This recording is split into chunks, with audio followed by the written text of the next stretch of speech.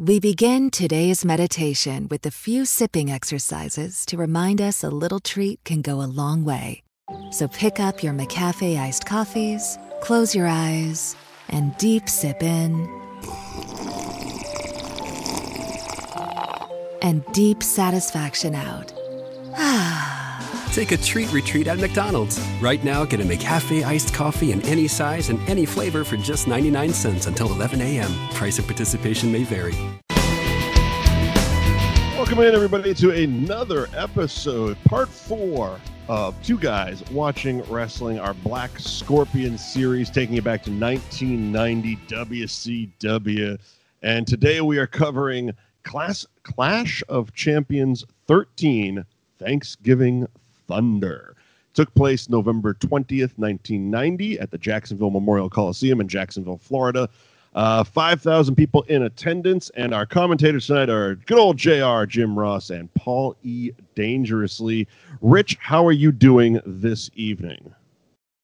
I just finished my third plate of Thanksgiving dinner. I cooked a full turkey dinner with all the trimmings in honor of Thanksgiving Thunder, and I proceeded to throw it all up after watching the show.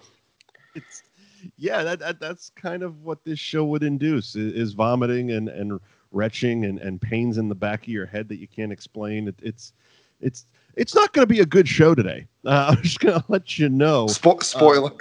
Spoiler alert. This is a one-match show, in my opinion. Plain and simple. We're going to go through them all, but there's only one that's going to be worth watching. Conveniently, it's going to be the last one, so we're going to get all the way through it.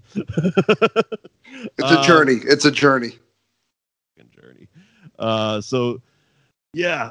Again, last week I talked about how they really maximized the look of the crowd for Halloween Havoc, which was in Chicago. And they made it look like the crowd was like really on top of them. And even though they had, I think it was only like, I don't know, 6,000 or 8,000 people, not much more than tonight. And they went back to the old way of doing things, I guess. I don't know. It didn't look great.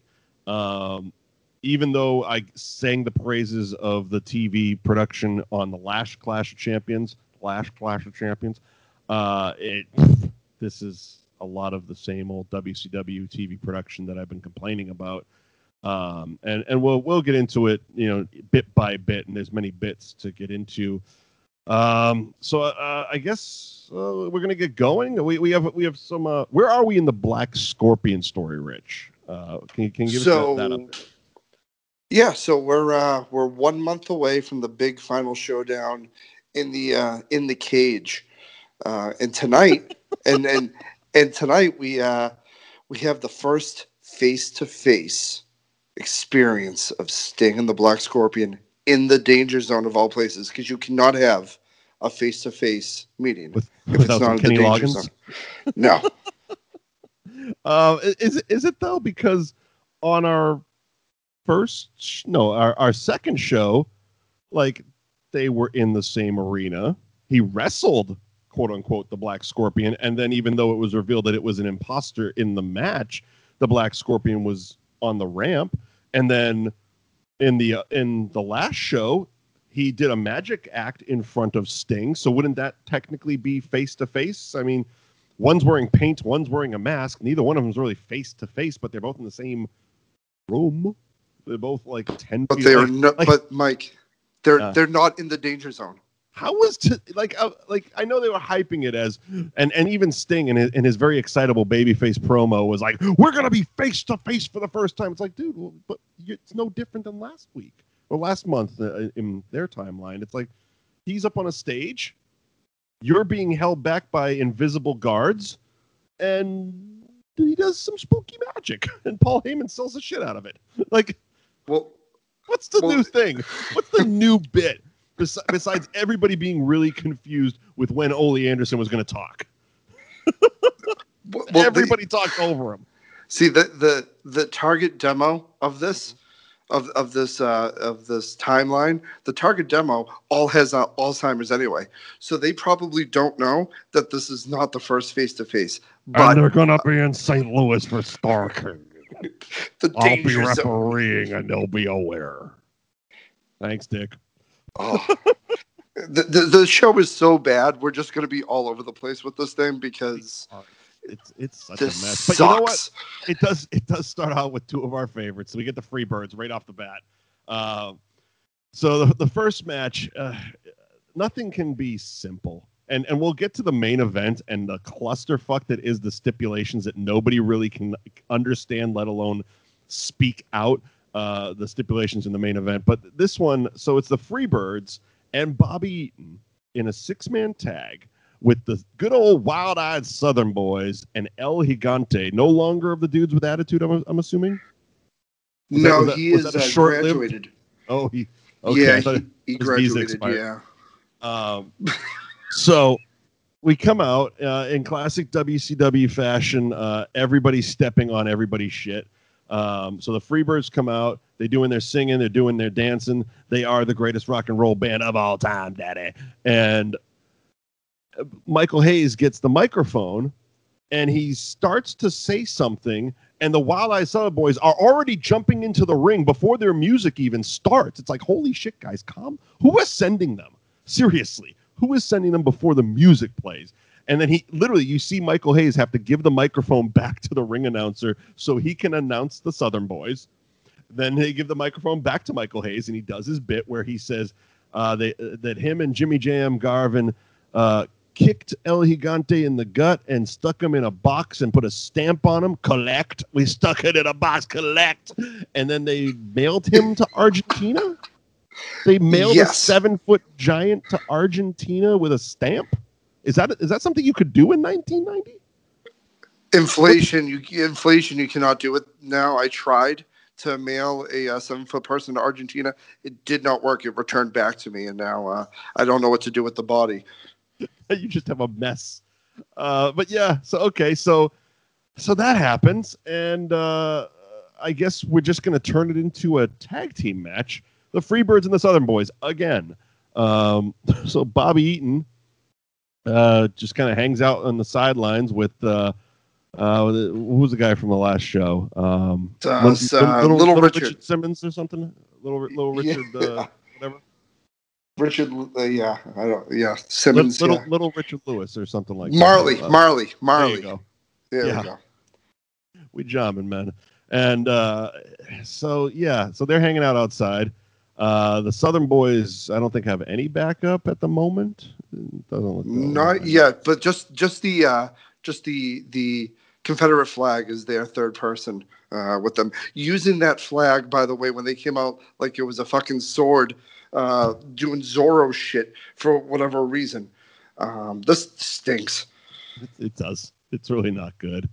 Yeah. So. Who the hell got the win on this one? Freebirds. Freebirds got the win, right? Yeah. Another DDT finish. Yeah. I fucking love that move. That is the DDT. And so it's the DDT for like half of the fucking roster. I'm so sick of the fucking DDT. Jake Roberts is pissed on the other station. I invented the DDT. and drug abuse. Well, there's that. I'm pretty sure he didn't invent it, but he definitely perfected it. So yeah, that match was not great. Let's just call a spade here. It just wasn't good. Did you hear, by the way, JR going on and on about the football background of Tracy Smothers? Look, and then Paul Heyman calls him on it. I did not count how many there were, but there was enough that I had to send you a text when I was watching it. JR won't stop talking about football for the entirety of this show. And we all know JR is a football guy. Boomer Sooners. And you know, he talks about football, makes football references. We also know JR likes giving us the backstory of each individual in these matches. Sometimes it's appreciated. But holy shit, everybody's football resume has been put on display in Clash of Champions 13, Thanksgiving Thunder. And yes, Paul Heyman calling JR on his shit is wonderful, especially when he bickers back and forth how JR is like, this ain't football, this is wrestling. And then JR goes on to talk for 47 minutes about football, and Paul Heyman just punctuates with, thought it wasn't football. Dick. It's amazing. He's the same person on commentary 10 years later when he's with JR during the invasion. It's so amazing. I love these two, and I love the fact that because they come across on TV as two people that legitimately hate each other. And I love the way JR put it. He said, Paul is one of my favorite people in the whole world. He's also one of the people it's most easy to hate when you're working with him, because it's not like the nitpicking, the needling, the shit talking to each other. That's not worked out in advance. That's just the two of them riffing off each other. And that's why they're the best at what they do. And that is, it's not like done. It's done in order to get the other one's goat. It's done in order to like spur the other one, and it works especially for the two of them. And man, JR, he starts this show at a 12 and ends at a 92. He is screaming the whole time, and the more he screams, the more Paul just kind of twists that knife a little bit deeper. It's really, the commentary is really good in this show. For a show that's a pile of hot garbage, the commentary is well worth it. So now that you've, we're 4 weeks into this, around the same time, other channel, you have Gorilla and Heenan doing commentary. Who do you prefer out of the two? It's weird that you bring up that they were on at the same time, because I don't think of them that way. I really don't, and it's again probably because of the way I grew up. I grew up a WWF guy, and I didn't, as a kid, really didn't know there was another company. I mean, we were WWF kids. We watched Superstars and Challenge on the weekends, and the pay-per-views 4 times a year. It's like that was our bubble, and yep. I didn't look at them as same timeline peers. I looked at them as two completely different generations of commentators, and so it's hard for me to compare like who I would prefer, because I look at it as they call two different eras. Like I don't. It's a weird one. That's a weird one for me, because I don't, until recently, going back and watching these shows, I didn't consider JR and Paul Heyman like same era commentators as Gorilla and Bobby. So I don't know. That's a shit. You got me. It's a conundrum. Yeah, we're gonna have what's that movie? The dream within a dream right now. Inception? Yes, we're gonna have one of those moments right now. I mean, it's way better than the show. Yeah, because I mean, my gut would say Gorilla and Bobby, just because Bobby Heenan is literally the funniest, quickest wit, best at what he does. But it's also like when JR and Paul Heyman finally caught up to me, or vice versa, when I finally caught up to them, they were great calling that, because and in WWF it was a very short-lived thing. It was in the invasion angle when the King was out, but that was like that commentary, like WrestleMania 17 to me, like I think first of all, I think that's an overhyped WrestleMania. I don't think it's the best of all time. I think it's a very good one. It's a very good show. It's very rewatchable. Spicy. We're spicy. We're spicy. It is what it is, but I think people like hold that in such high regard, and I've watched it, I've rewatched it a bunch of times, and it's like it's really good. It's a really solid head to toe show. Best of all time, I don't know. But what does really stand out is how good the commentary is. Because for me, with these two, with JR and Paul Heyman, JR is like, he's the best at what he does because he's so invested. He's one of the best storytellers in professional wrestling. Like as much of a legend as Gorilla Monsoon is, JR is a much better storyteller. Like he gets you invested, and sometimes he goes too far with, as I said, he runs down the football resumes of every single wrestler in this shit show of a fucking show. But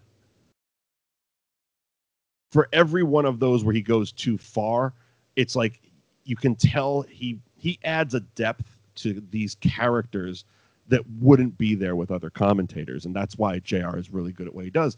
And on the flip side, Paul Heyman is so passionate about wrestling.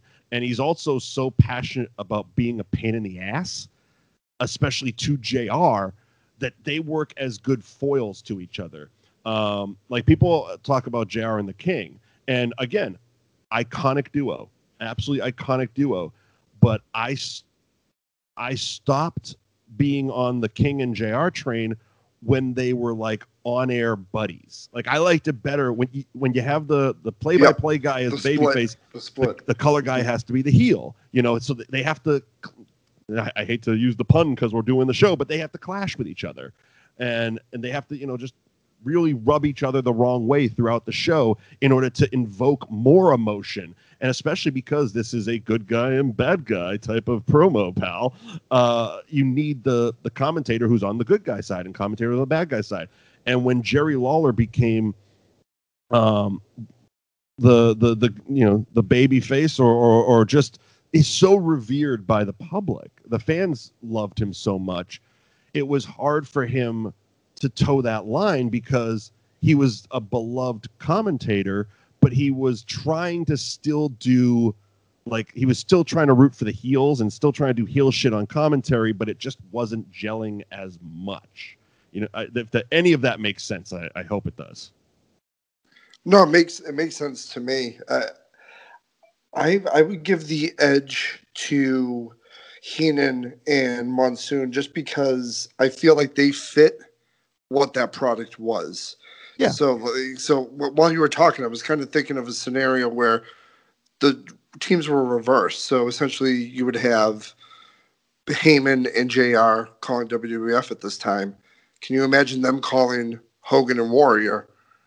So it's one of those interesting things. I think how the product was based fit Monsoon and Heenan more, which is probably why I prefer them over JR. Because JR and Heyman, to me, are too good for what they're trying to present. Oh, 100%. 100%. They are far too good. But it does.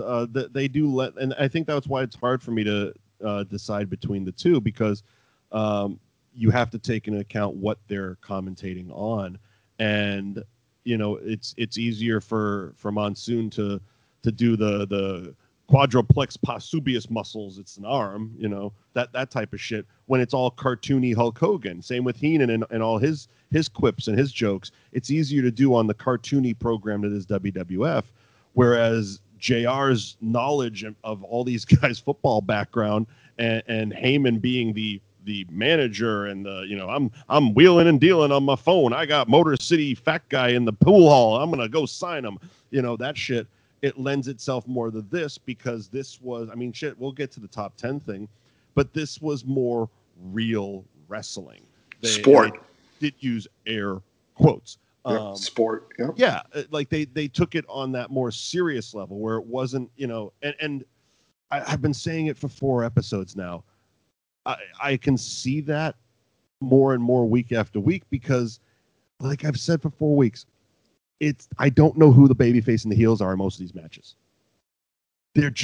Both are just kind of vanilla. They're both equal parts like getting cheers, and also equal parts being dicks and cheating. We talked about the last show, Halloween Havoc, Sting, the ultimate babyface. Little Stingers, man. He's a good role model. Kick the referee in the gut in the main event.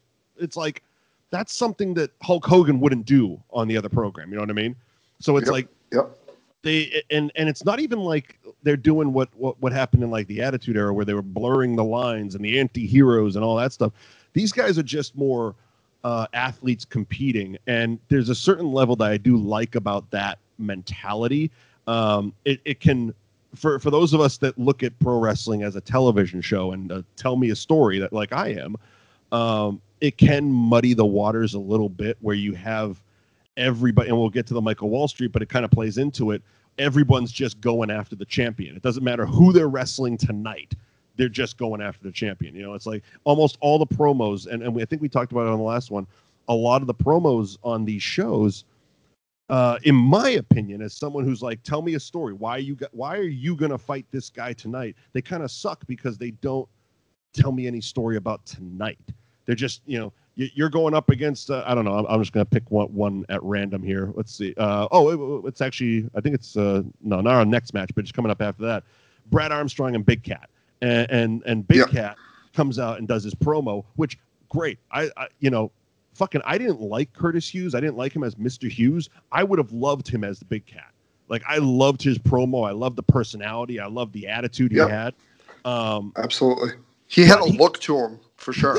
He did, but he didn't give a shit about Brad Armstrong. All he wanted to talk about was Lex Luger. Or was it Lex Luger or Sting? Yeah, he was everybody, every face. Every face. And throughout the show, we'll run him down. But Big Cat interferes in pretty much every match on the show. This was, Clash of Champions 13. The Big Cat ruins everything. But it's like I don't know why the Big Cat is fighting Brad Armstrong, other than the fact that this will move him up one more notch on the top 10 rankings of WCW. It's like it's too sporty for me, I guess, which is why I have a hard time, because I am one of those tell me a story. This is a TV show, tell me a story type of guys, which it's probably because I grew up a WWF guy. That's how pro wrestling was ingrained in me. If I grew up in a different territory and I was watching, WCW or NWA or WCCW or any AWA, any other ones who treated it more sport-based and more territory wrestling-based rather than the weekly episodic television soap opera that I watched on WWF. Maybe I would have a different attitude towards it, but I am who I am. This leopard ain't changing his spots at this point. Is it stripes? Leopards? I don't know. I also dot my T's and cross my I's. So. Oh, there you go. Yeah. Yeah. See. So the first match, I'm glad we did that discussion, because I didn't want to talk about the first match at all. So we go to Sting, of course. Sting is all fired up. He's wearing a sweet denim jacket, and I love the look of the jacket too. Was it airbrushed with his face on the back too? Come on. Oh yeah, it's 1990. On. Yeah, of course it was. Not only was the jacket airbrushed, we did a lot of pre-show talking. I can't remember if we've already mentioned it on the show or not. Have we talked about the floating Sting head? We did. We talked about that, but we can discuss it again on the ramp. Like, I saw it and I'm like, oh, okay. Because Sting was out, and that was kind of the first time I noticed it. And I noticed it again during the Black Scorpion shit. I'm like, okay, that kind of makes sense. And then I get to the main event, and it's like, why is the Sting head still up there during Flair Butch Reed? Like, and then I'm like, wait a minute. And I kind of scrolled back, and I'm like, that fucking thing is just sitting at the entrance ramp. It's just Sting's head in a black and white image. Like, no reason. There's no special staging. It's just, here's some oddly placed WCW logos and then Sting's big head. And I'm like, oh, well, yeah, okay. Production value. There you go. I think it did have some value, because Sting, in essence, is the face of WCW. So his face is everywhere with the WCW logo that looked like they didn't put it on the track right way. It was sloping slightly to the left. I don't know if that's a common occurrence, but I will keep my eyes out on the WCW logo as we go forward. It was sloped to the left. Yeah, well, face of the company. On the nose, I guess. It's WCW's Clash Champions. We're on the nose.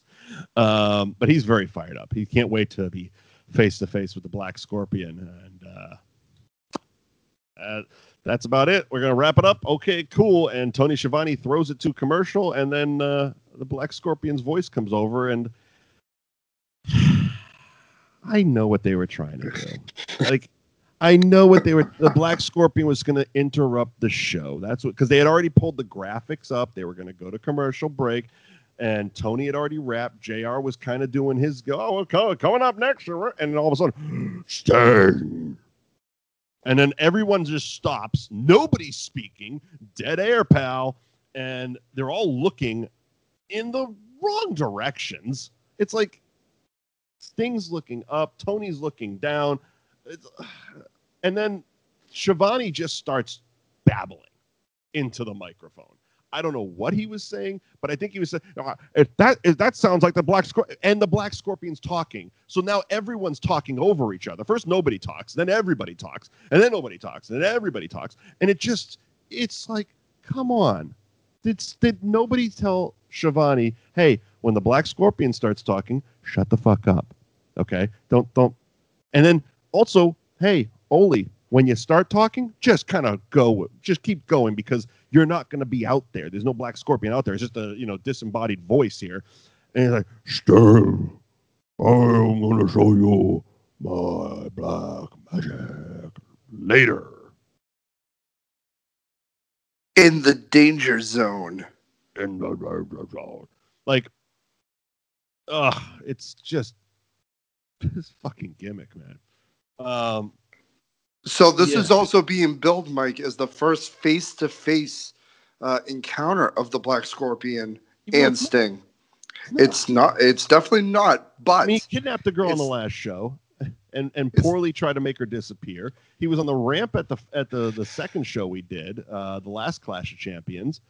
So it's not. They've definitely been around each other. He's been threatening his life weekly on television. I think they've shown up at house shows as well. I think I've seen some videos on YouTube. Yep. So no, it's and they're showing, like, that's like, it'll be one thing if they like kept all of that separate and that was just us nerds looking it up on the internet 30 fucking years later.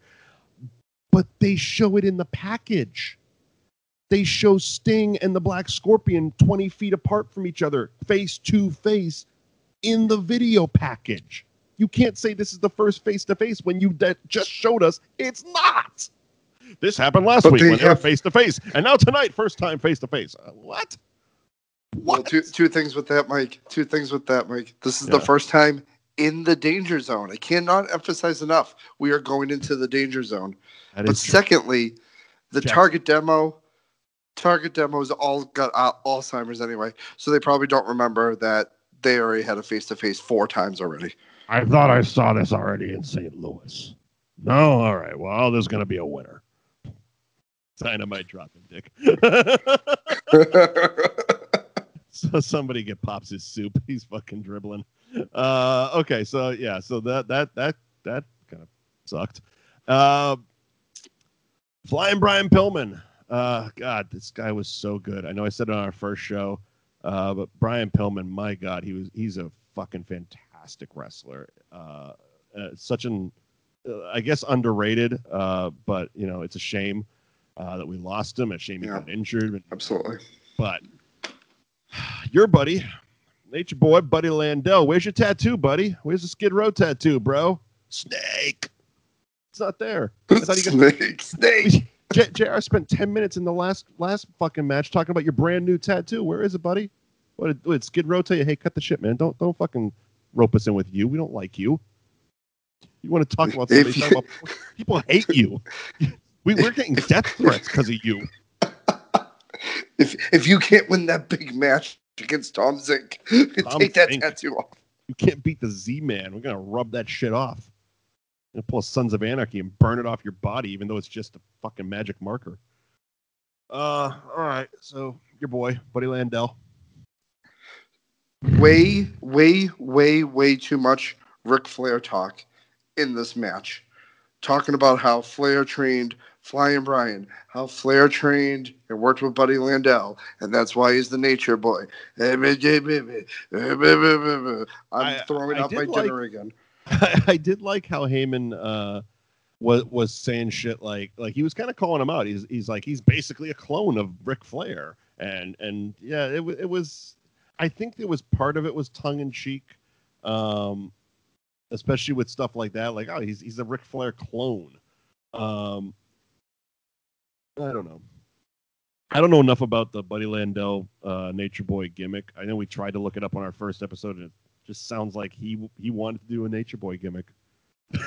It doesn't sound any deeper than that. I'm sure it is.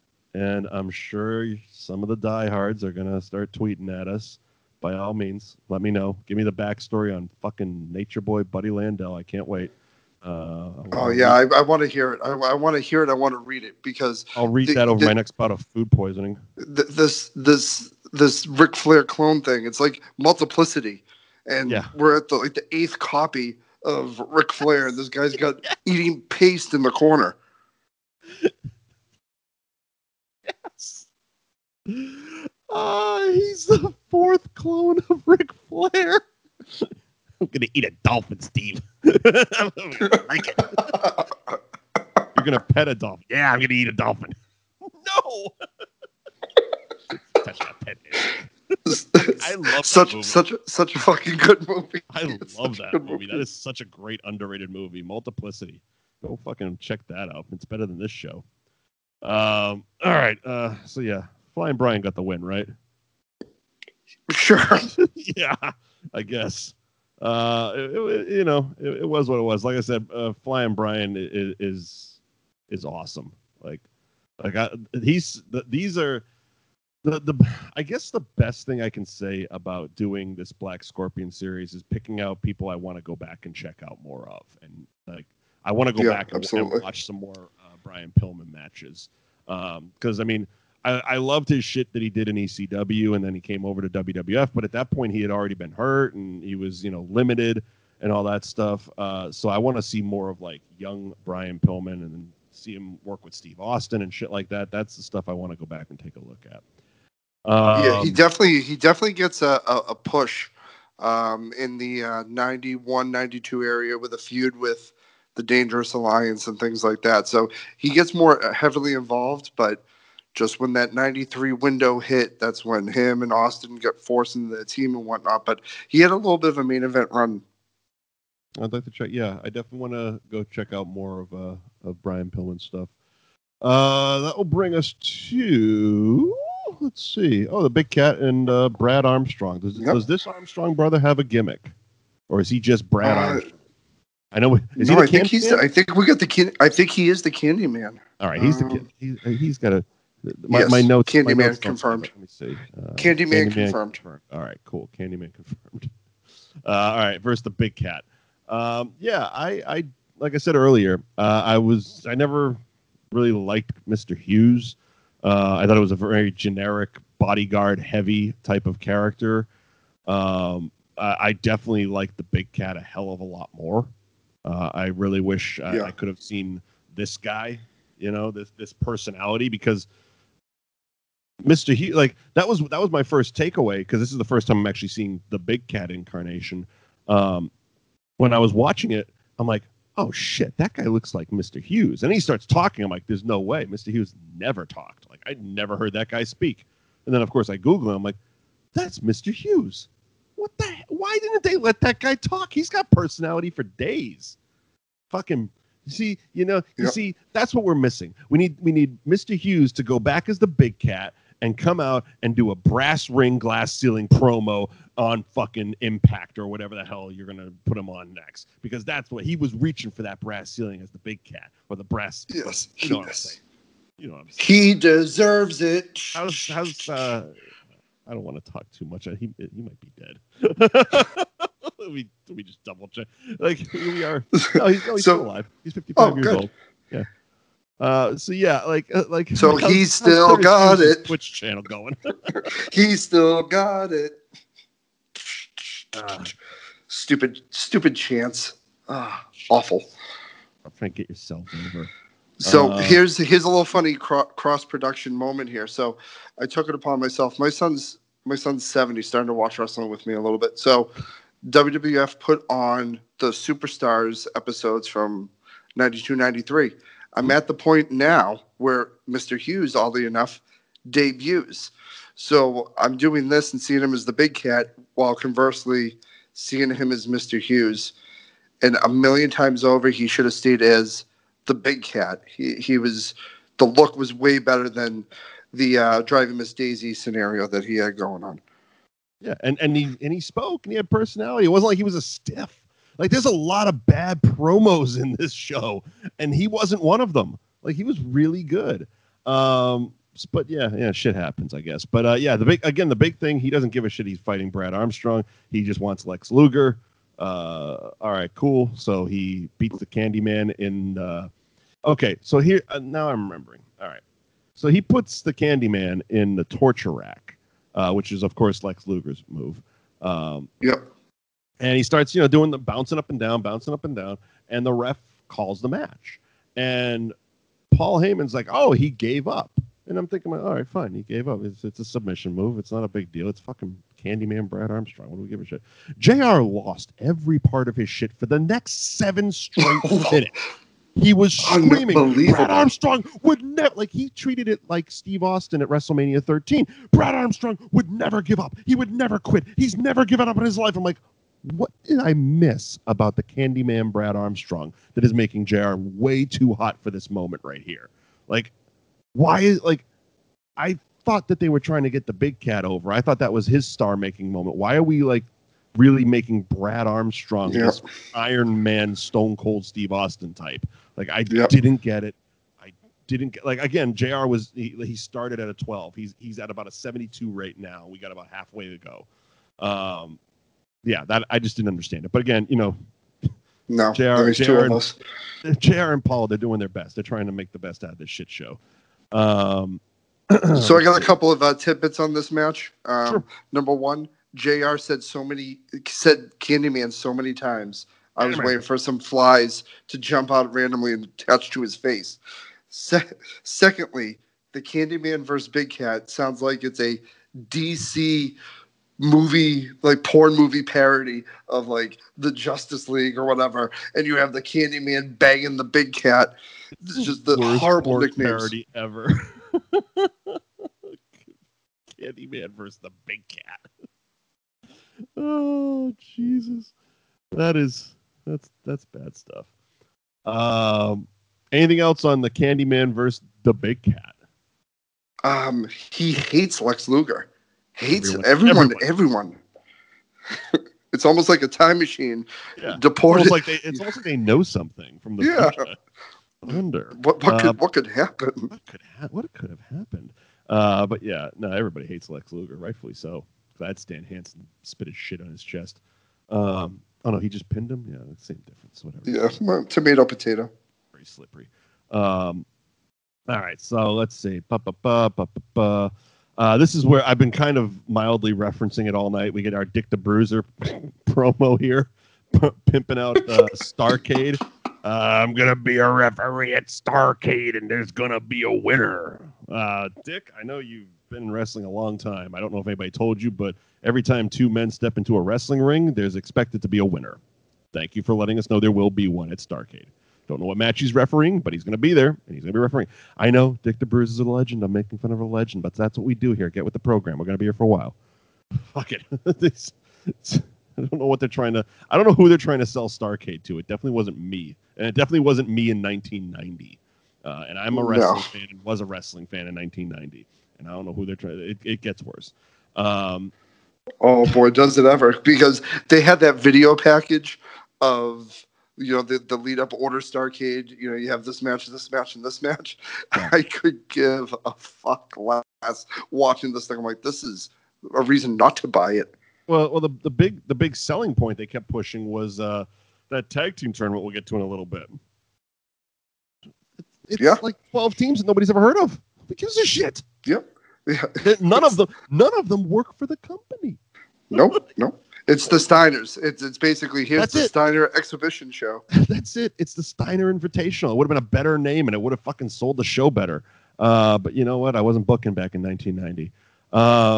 All right, so Dick the Bruiser scares everybody, and then we go to our boy, the Z-Man versus Prime Time Brian Lee. There's a name. He would go on to much bigger fame in ECW as Primetime Brian Lee. He would also play the fake Undertaker in '94. He was also Chains in I think it was DOA and briefly when the Nation had like 47 people before they just pared it down to the 5 guys. When they had that it was the little rap group PG-13. They had them and Chains was in the Nation for a minute. But that's Brian Lee. So he had a much better career than this match gives him credit for. What this match did do, it gave the Z-Man his first win on our show. And it also gave him the best botch I've seen of the series so far. I'm glad you brought it up. Yes. Well, I provide a service here. Yeah. 30 minutes, 30 seconds. You just hear, "Hello, darkness, my old friend." He fucking tries to do a springboard moonsault, and Brian Lee's having a cigarette in the corner, and he's not even in the fucking... I didn't know what I just watched. Okay, because now to the common person, to the person who's watching it like myself for the first time, there's a little bit of back and forth mix up, and Brian Lee gets knocked into the corner, like the far corner of the ring, and Z-Man hops up on the opposite corner's top rope, and does a springboard moonsault flip. I thought, okay, here's what I thought when I saw him go into the air. I'm like, oh, that's an interesting point for a flippy celebration. Because it looked like he was doing like the Wild Man Mark Marrow type of flip off the top rope type of thing, like a celebration. I'm like, you haven't won shit yet. What do you? And all of a sudden he lands. I'm like, oh, he was trying to hit him? Even RVD doesn't have the balls to try that fucking move. Like, no, he was so far. And like you said, Brian Lee's watching it happen, sees him go splat, and then basically you could hear his thoughts go, oh shit, I better sell. And he just kind of throws himself at Z-Man's body. It's like this. It was the earthquake that took him down. The aftershock took him down. Like, I don't know what, and you could hear it again. JR and Paul just trying to do their best to sell this shit. And he's like, he must have really tried to miss him or hit him or something. I don't know. He really tried hard. I'm not doing that any credit. But they tried to sell it because it was unsellable. It was awful. He tried to jump from not even like what, like I said, RVD or now Shane McMahon does the coast to coast of the Van Terminator, whichever way you call it. No, because at least that's from one side of the ring to the other side of the ring. He went diagonally across the ring. So I know this is audio, but Brian Lee's in one corner and diagonally across the ring, not beside him, not on a 90-degree angle, across the ring diagonally, and does a springboard moonsault flippy thing. And I'm like, oh, that was such a mistake.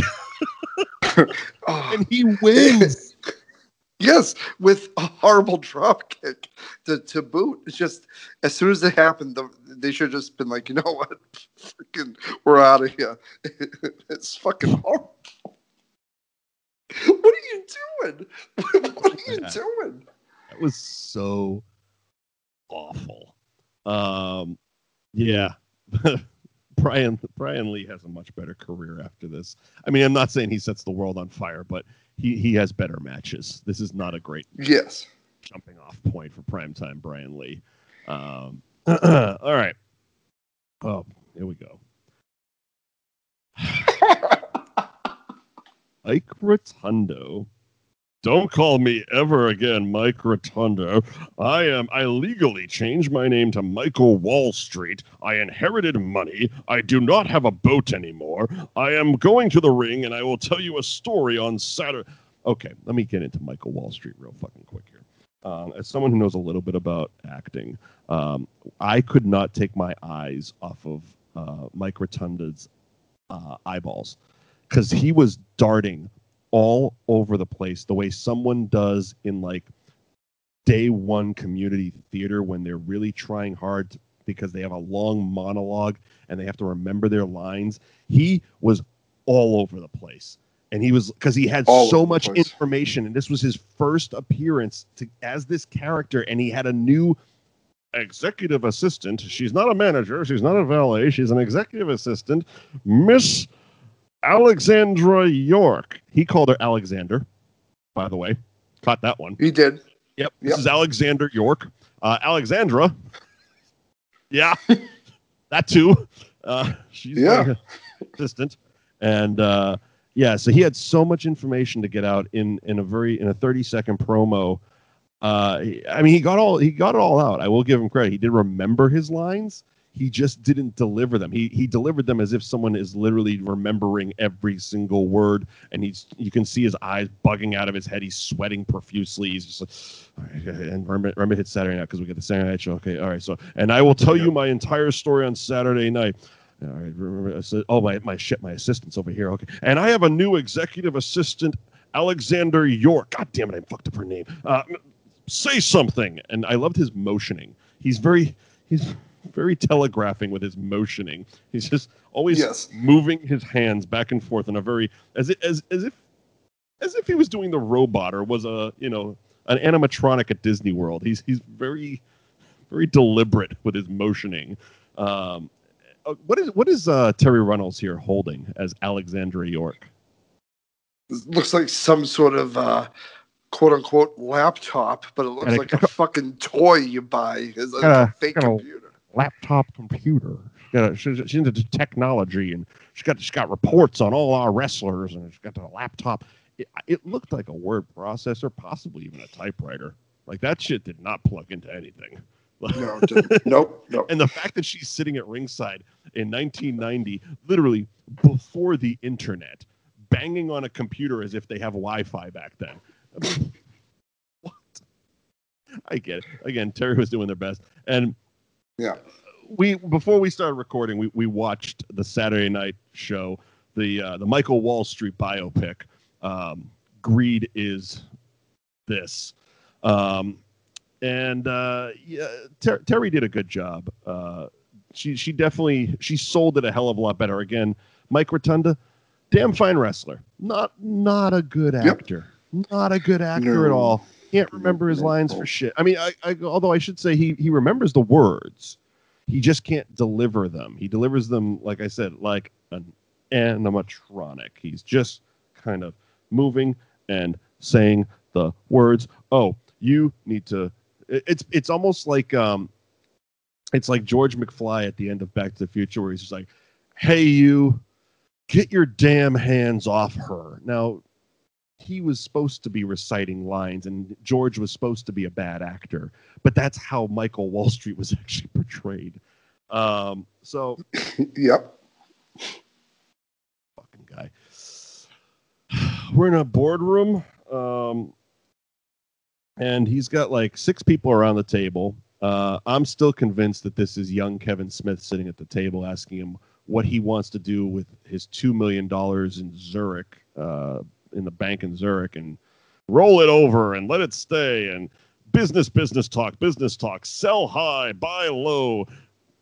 It's gonna end up. It was shit again, and the weird thing about it is, they're selling it as if Mike Rotunda has inherited a bunch of money from a dead relative, and that has turned him, instead of what you would expect it to do, turn him from a naval captain to a spoiled brat. He's to an asshole. Turned into a stockbroker? Maybe. Kind of. Hedge fund guy? I don't know. Look, someone saw the movie Wall Street way too fucking much, because they even used the "greed is good" quote in this thing. But he's sitting in, as you did the research, it was Ted Turner's office? Yeah, so I did a little research after this because I fell into the rabbit hole of related videos on the tube there. And I watched the shoot promo that Marlena had a handful of years ago with Tommy Dreamer, of all fucking people. He was interviewing her, or they were doing an interview together? No, he was interviewing her. So it was some sort of shoot interview, or maybe a Twitch show, or some shit he has. So she brings up the point that it was Ted Turner's office.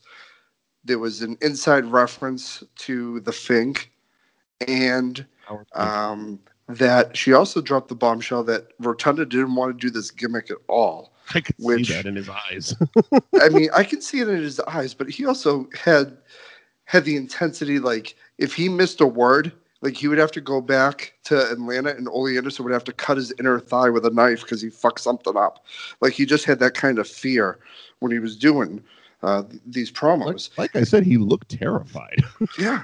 He didn't look like a confident, rich businessman commanding this office. Also, the actors that they got to sit around the table with them, the way they were just dismissively shaking their heads at him, like that shit wouldn't fly with what this character is supposed to be.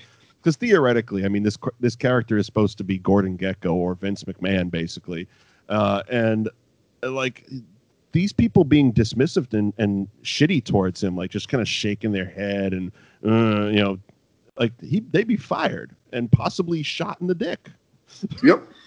They would be taken out back and put in a dumpster somewhere. Like there was the 90s. You could do stuff like that and get away with it. There wasn't a Twitter machine. But yeah, she did okay. Terry did her job as far she did the best she could do with what she was working with. Including 2 computers and a word processor that are apparently all tethered together for some reason in this Michael Wall Street biopic.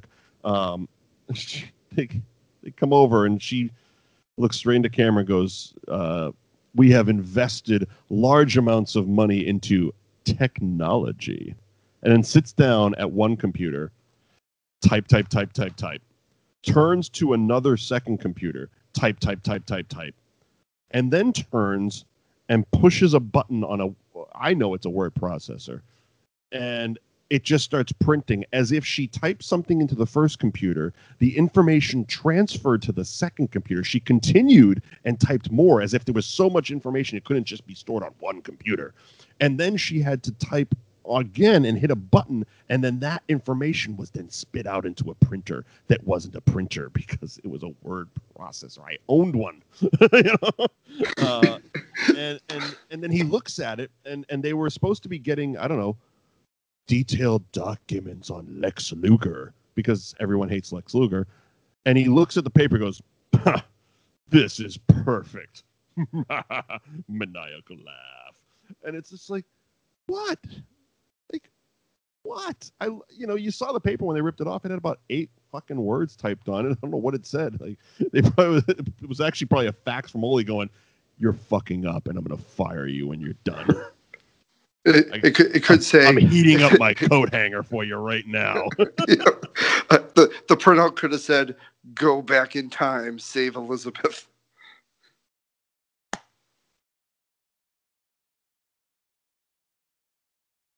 I'm trying to swallow water, for fuck's sake. Yes, that's the whammy in the room. Everybody hates Lex Luger because he killed Elizabeth. I guess we should probably say allegedly because he might. Allegedly. Yeah, allegedly. No, that was ever found. Yeah, disclaimer. Yeah. He hasn't been erased from WWE, I guess. No. So one more thing on this one, and we made a couple of movie references on this. This reminds me of the scene in the epic movie Freddy Got Fingered, where Tom Green was trying to impress the girl by wearing the suit and had the kitchen phone about selling stocks and bonds and all this other shit. Like, this is just, it tickles me because it reminds me of that scene, just someone trying to pretend to be this guy that they're clearly not comfortable being. Here's the problem with that. What you just described is basically Paul Heyman's character right now. I don't know if you saw it in the opening, but he was sitting there with a car phone and he had the cord down his sleeve. Like an actual phone that was supposed to go into your car and plug into your car. I get it. That was Paul's gimmick. He had the phone, but he literally must have ripped it out of his goddamn car on the way to the show because you could see the cord tucked into his sleeve cuff. But yeah, I mean that's what you did back then. He's a big city New Yorker. He's wheeling and dealing. He's making phone calls. He's making deals, man. He's making contracts got to be signed. Prospects got to be scouted. I got stocks, buy, sell, high, low, orange juice, something. I don't fucking know. Yeah, again, they watched Wall Street Trading Places, and they just they thought, yeah, we can do that. Fucking yeah. We got a bunch of. Oh my God! I was just going to pass out when you brought up orange juice. That's such a good reference. We got a bunch of used office equipment that our interns are about to throw out. Put it in Ted's office. Michael Wall Street's got to type some stuff. And And then what I love even more is you have the fucking montage at the end of it where they're just replaying the footage that just happened 10 seconds ago while pointing at graphs with the B version of the Dallas theme song, which sounds like JBL's music going on. This is it's like 6 minutes long. Looking for this is better than watching this fucking show. I'll tell you that. Oh, seriously. Yeah. Definitely. To spend 6 minutes watching the Michael Wall Street biopic. Do not watch Clash of Champions 13. That would be my main. Anyway, he had a match. I think that's what we were getting at. Somewhere, yeah. Yeah. So him and Alexandra York, not Alexandra York, go to the ring. She's got her laptop computer, and they go over notes and graphs. They push the cameraman away, and then Michael takes about 47 minutes to take off every article of clothing he has on. He's wearing obviously an 87-piece suit. Strips down to his red singlet. So we're back to just generic wrestler X over here, and he has a match with Starblazer. Put a dollar sign. Put a fucking dollar sign. You lazy. I mean, at least he had an anchor on the last one. Yeah, do something like super glue $1 to your ass. Like give me some money reference. You don't have the My First Gimmick play set back there? Get the iron-on dollar sign, man. And where's your initials on your boots? Yeah, you're not rich enough to afford initials on your boots.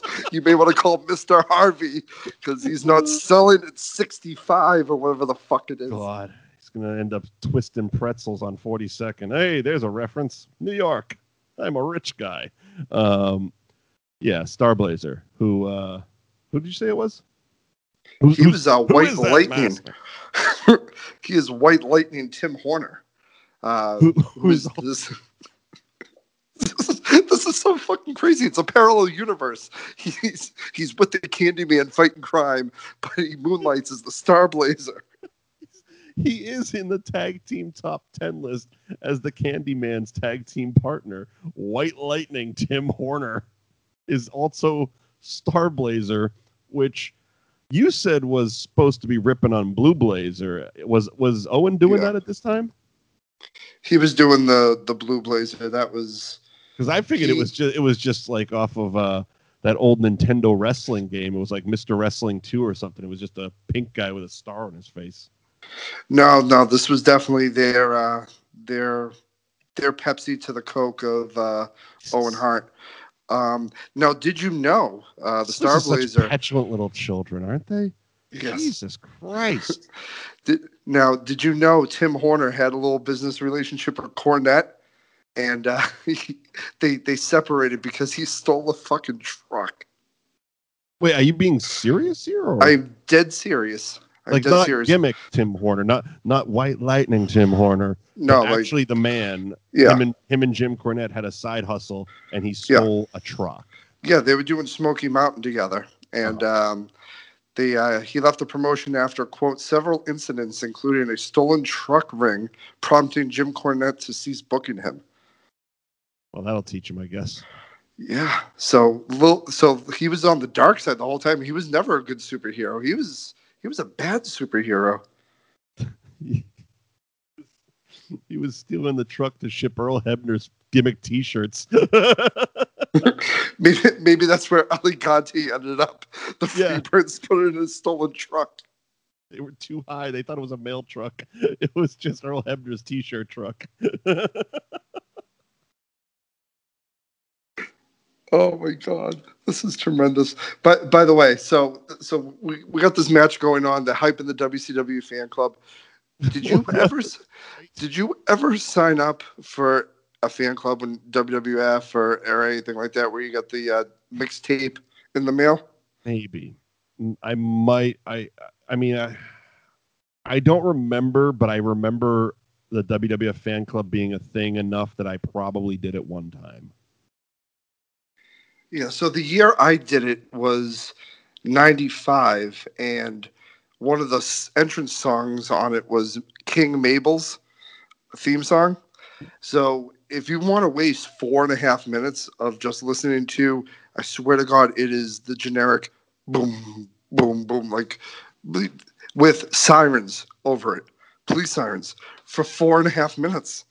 This is what they gave you when you signed up with the fucking fan club. They gave you this tape of this rubbish. But the fact that the WCW had a fan club, I'm going to do some Googling this week and see if I can find the fan club starter kit and see what was involved in that. But again, much like all the things that WCW is promoting at this time, they take an exorbitant amount of time to explain every fucking detail to the point you're like, I don't want this anymore. I thought I did, but you guys are still talking. I don't want this. It's like, we got a brand new fan club. It's like, oh no, they're gonna have to explain. And you gotta mail a self-addressed stepped envelope to this address. It's in the CNN towers where all my friends work. And happy Thanksgiving to all my friends in Atlanta. Like, oh my God, stop kissing ass. Stop kissing CNN's ass. He mentioned the CNN people like 8 times this show. Like, I get it, man.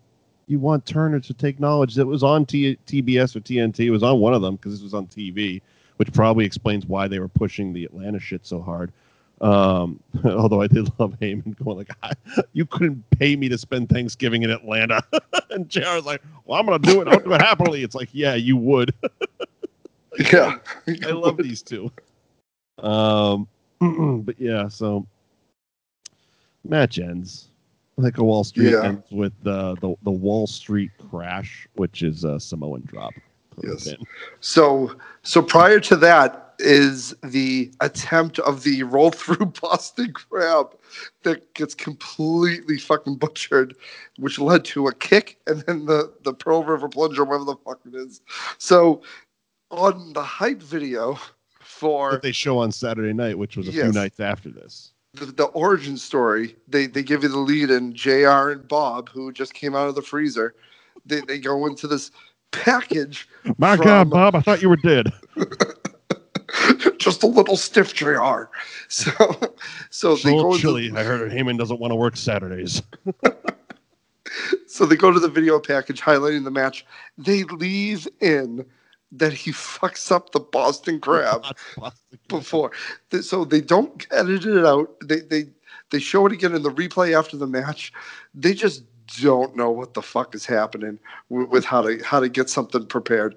Production quality is absolutely shit. Like it is. And I'm having too much fun with all the side bullshit on this to really get into the production stuff. I think I'm saving it all for the Black Scorpion part of this show. But the production is bad. It's just bad WCW production quality. What else do we got going on? Yeah, so Michael Wall Street hits a Samoan drop that he calls the Wall Street Crash. Get it? Did I say Pearl River Plunge? Yeah, you did. That's all right. Yeah. It's close It's not close enough, man. Pearl River Plunge are completely different. I get it, nerds. Jesus Christ. Yeah, we're supposed to be funny and entertaining, so you can pop your pimples while listening to us. We are going to get no listeners after this one. So then we cut to Gordon Soley on what I believe was a pre-tape, but holy shit, it took forever. Gordon Soley runs down the WCW top 10 rankings for the tag teams and singles. Oh boy. Editing. They need it. A lot. Maybe they can get a loan from maybe they can get a loan from Michael Wall Street since he invested in technology. They can buy a video editor. In the 10th spot, Norman the Lunatic and the Juicer. I feel there is a story with those two that I don't know and I want to know. Norman the Lunatic and the Juicer. Really? That's a team we have not seen yet. And I am, as we're speaking, I'm putting Norman the Lunatic and the Juicer into the Google machine. Norman the Lunatic I've heard of. Is it an actual, is it a person or is it like a physical juicer that he's carrying around with him? I'm actually looking for the Juicer because Norman the Lunatic, if I'm not mistaken, is Bastion Booger from WWF. Yeah. Yes. Him. Mm-hmm. All right, so let's find Where's Norman the Lunatic? Art Barr is the juicer. Let's see, Art Barr. So let's put Art Barr into Google because I'm not getting a whole hell of a lot. Yeah. And while you're Googling that, I just want to bring up to the listeners here that I'm pretty confident that Gordon Soley died 4 times while trying to deliver the 2 top 10s because, yeah, just while he was reading, it was Weekend at Bernie's-ish. Okay, so I got a quick story on Art Barr's The Juicer. It's worse than you thought. Okay. So in order to avoid copyright problems, they changed the name of Art Barr's character to the Juicer because it was Beetlejuice. What? Yep. He based his character on Beetlejuice, and it looks like I'm watching a video of Art Barr's Beetlejuice versus Scotty the Body. You know him as Raven, from 1990, and it looks like, yeah, he's really trying to do it, but it looks like I don't know. It's bad. It's like bad Halloween. It's like you wanted to be Beetlejuice for Halloween, and you forgot. And on the morning of October 31st, you grabbed as much shit as you could find, and you put together a costume. That's what the Juicer is. It's the Spirit Halloween special. That's so sad because when I first heard Gordon Soley say Norman the Lunatic and the Juicer, I'm like, wow, they really leaned into it, huh? They're just gonna. I was expecting some muscle-bound dude who's on the juice. But no, I guess we're not going to do that. No, so the Juicer is just it's Beetlejuice. Well, it's a bootleg Beetlejuice, basically. By the way, we got a lot of Michael Keaton references going on this week. I mean, we didn't expect this one. Yeah, what the hell? I'm watching some Juicer videos. I could be here all night. I'm going to move on because we're still on the 9th position. Big Cat and the Motor City Madmen. First of all, First of all, Motor City Madmen hasn't debuted in WCW yet. How the fuck are they already number 9 on the tag team list? And the Big Cat just debuted like an hour ago. I mean, Big Cat seemed like he was already kind of established, but Motor City Madmen, like they literally show Paul Heyman signing this guy later in the show. So apparently they're number 9, or as Gordon Soley put it, in the 9th position. What do you think their team? What do you think their team name was? By the way, since they both hate Lex Luger, you think it was like the Lex Dispress? Boo.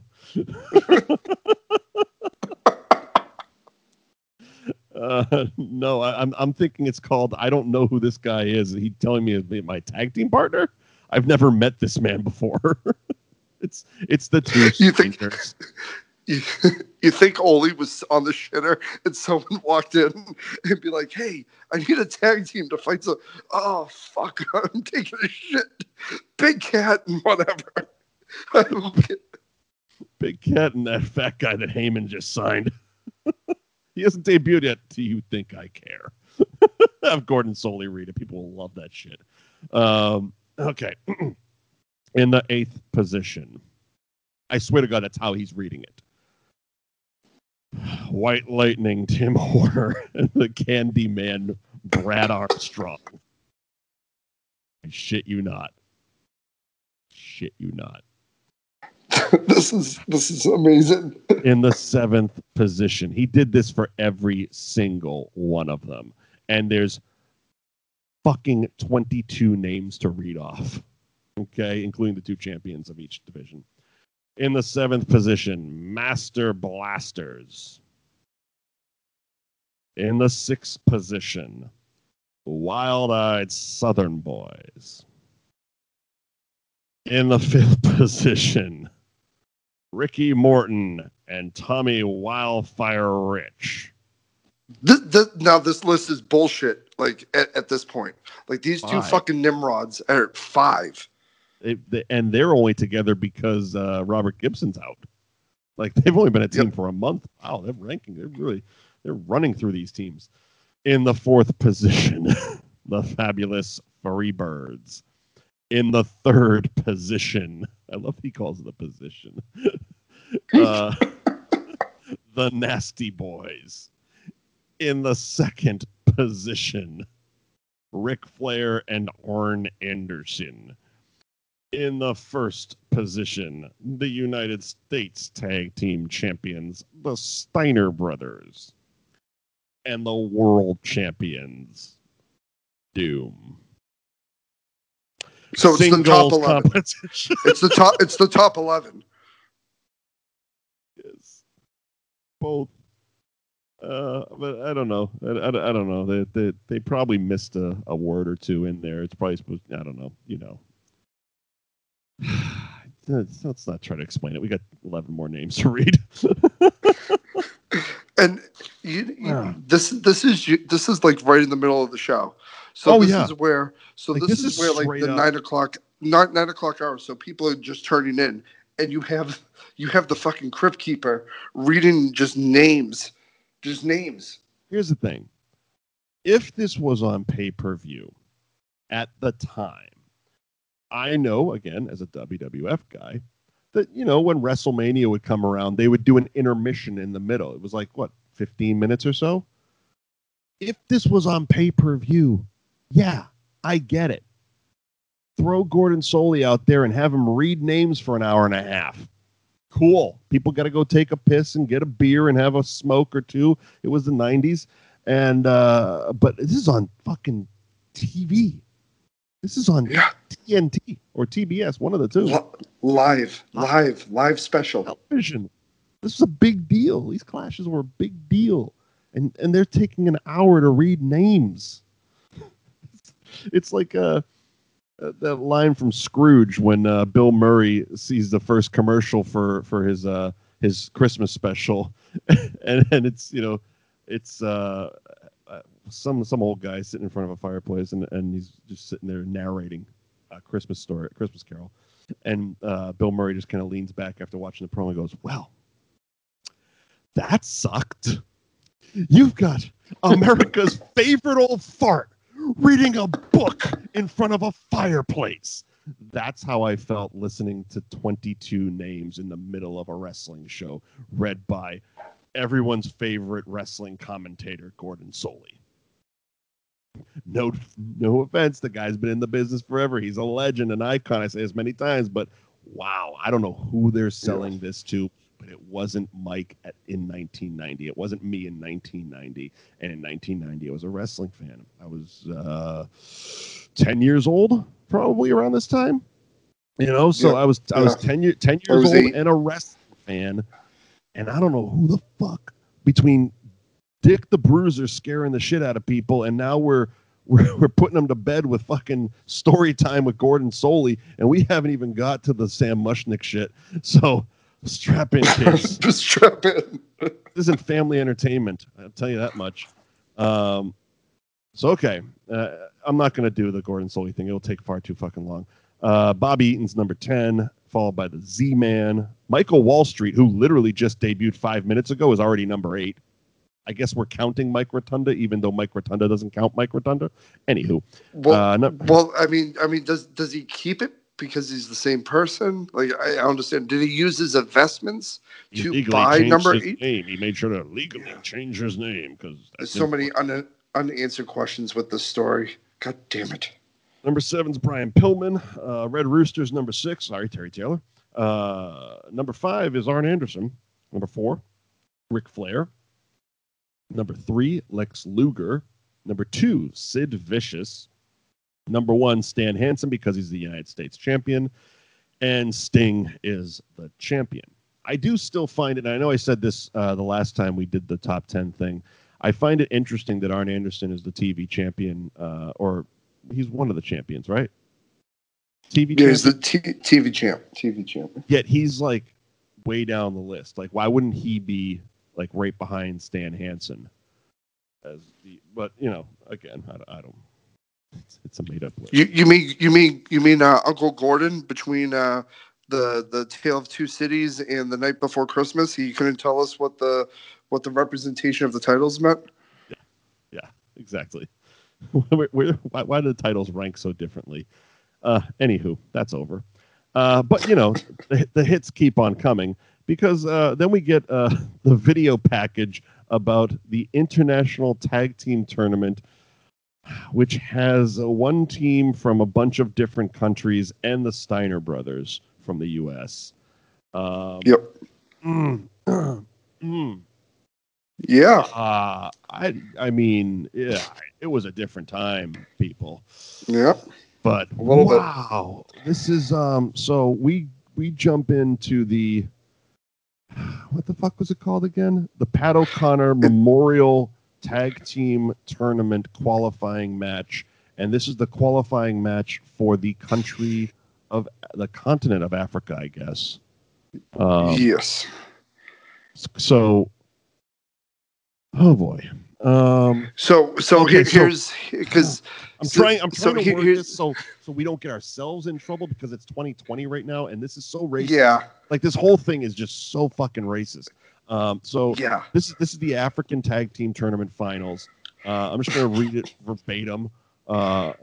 Just the nuts and bolts, the facts of it. It's from South Africa, Colonel de Klerk and Sergeant Kruger, who come down in fatigues, camos, and then, swear to God,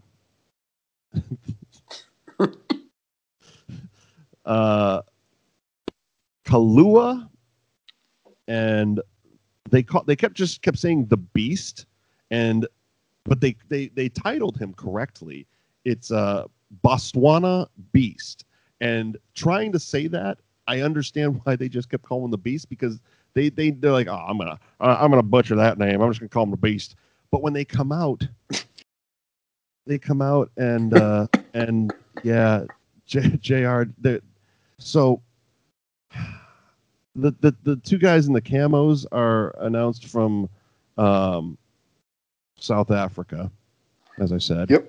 And then Kalua and the Beast come out, and they're announced from, and I swear to God, JR goes, well, from Africa, of course.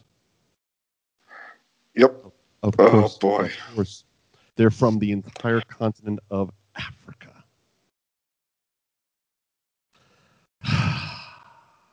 Anyways, it's a match. It's a match. I gotta take credence here on the Steiner Invitational Tournament situation. Right. They haven't mentioned any other teams except that the Steiners are the number one seed in the tournament. Yep. And that Saito and Muda are the Japanese team well. was the only one I recognized because they ran down a few different countries, but that was definitely the only one I had even remotely heard of. And I guess I'm not an international wrestling guy. So here's the thing with that, Mike. They announced the other team. I know you haven't seen Starrcade yet. What do you think the finals of the tournament is? Well, who lost this match? Because it's not them, so we can cross them off the list. Didn't the camouflage guys win? They did. They had some sort of. Hold on, gotta check my notes here. Kruger and Mellencamp. Yeah, Kruger and Mellencamp or whatever. Yeah, Colonel Johnny Cougar. They won, I believe. Yeah, they did something. They got a roll up or something. Who gives a fuck? Drop kick and de Klerk pinned the Beast. Yeah. So sure. I don't know. I'm guessing Muda. Yep, and it's just I'm guessing Muda and Saito versus the Steiners. It's probably going to be a great match. but just don't. Why not just book that match? Yeah, just book the match. Why do you need a tournament? Why do we have to make a thing out of it? I don't know. Yeah, good. I don't know. Pat O'Connor was a legendary wrestler who had just passed away probably 2 or 3 months before this. And clearly everybody liked him, and that's why they named the tournament after him. And it was more honestly, JR spent more time talking about Pat O'Connor than the teams in the tournament. So it's clearly more just like, to pay respects to him more than anything else. But wow, it was WCW in 1990, man, is what it is. This was just, it was everything. It was everything Midwest for a company that's based in the South. They just put all the Midwestern in their mouth in this episode. Well, I'm assuming, based off our next video, that Starrcade takes place in St. Louis. Because we got Sam Mushnick, legendary, iconic promoter, doing his best to keep his teeth in his mouth while he invites us to St. Louis. I'm sorry, but again, who are you trying to sell this show to? I'm trying, I'm not like, I am disrespecting them, but it's not meant in a way just to poke fun. It's like you guys are fucking doing this shit. Like you put Sam Mushnick on there, like, come on, and he seems happy enough. It's like, come out to St. Louis, I'm gonna be there at Starrcade, and it's like, yeah, but I was 10 years old and a wrestling fan. I can't say that enough during this show, and they were trying to promote their next pay-per-view, which would have cost my mother money at the time. As a 10-year-old, I would have had to ask Mom, can I get this wrestling pay-per-view? Can you spend $20 or whatever it cost at the time? Who the fuck am I? Who are you selling the show to? It wasn't me. Yep. It wasn't me, the wrestling fan. Nope. Wasn't me either. Wasn't me either. Bunch of tag teams I never heard of that the Steiners are just going to beat the shit out of. Fucking Gordon Soley reading a list for an hour and a half. I mean, come on, man. This is on television. Live. Didn't they have Baywatch reruns they could have put on? Jesus Christ. What was it? What was the rerun in the 90s? What's Happening? Or Taxi? Or one of them, yeah. They could have Perry Mason or whatever the fuck it is. Rather an hour and a half of the Star Spangled Banner at this point. Just give me white noise. All right, so Sam Mushnick did his thing.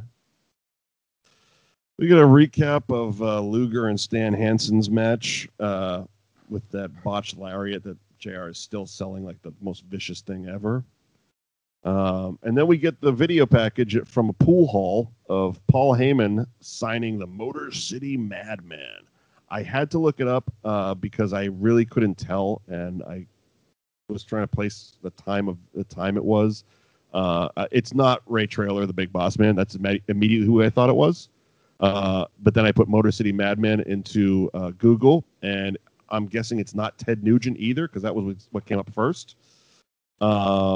No, it's Mike Moore is the name of the wrestler. He the director? No, yeah, Michael Moore, the director. The actor? No. Here's a fun fact. He didn't have a giant career. Shocker. But he's the Motor City Madman, right? That's his gimmick.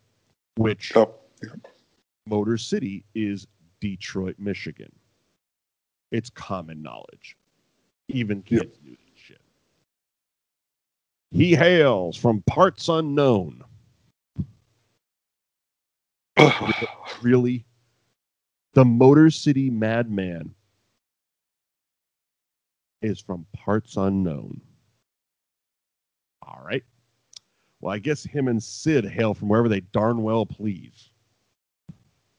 Fucking kidding me with this? Which is right next to Parts Unknown. I think they share like a Starbucks. Really? Like, that's a layup.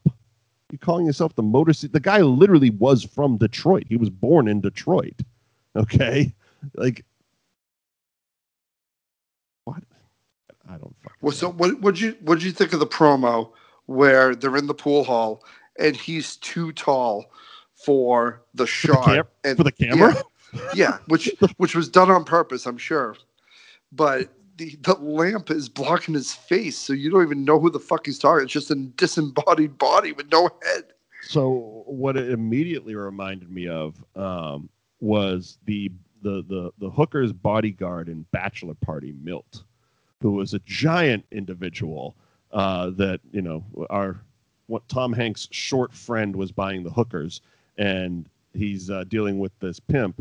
and the pimp had an Indian accent, and he's like, all right, well, girls are back in 2 hours. I'm not going to do the accent. Girls are back in 2 hours, or Milt comes to find you. And the guy's like, oh, who's Milt? And he looks up, because it just looked like he was standing next to a wall. And he goes, this be Milt.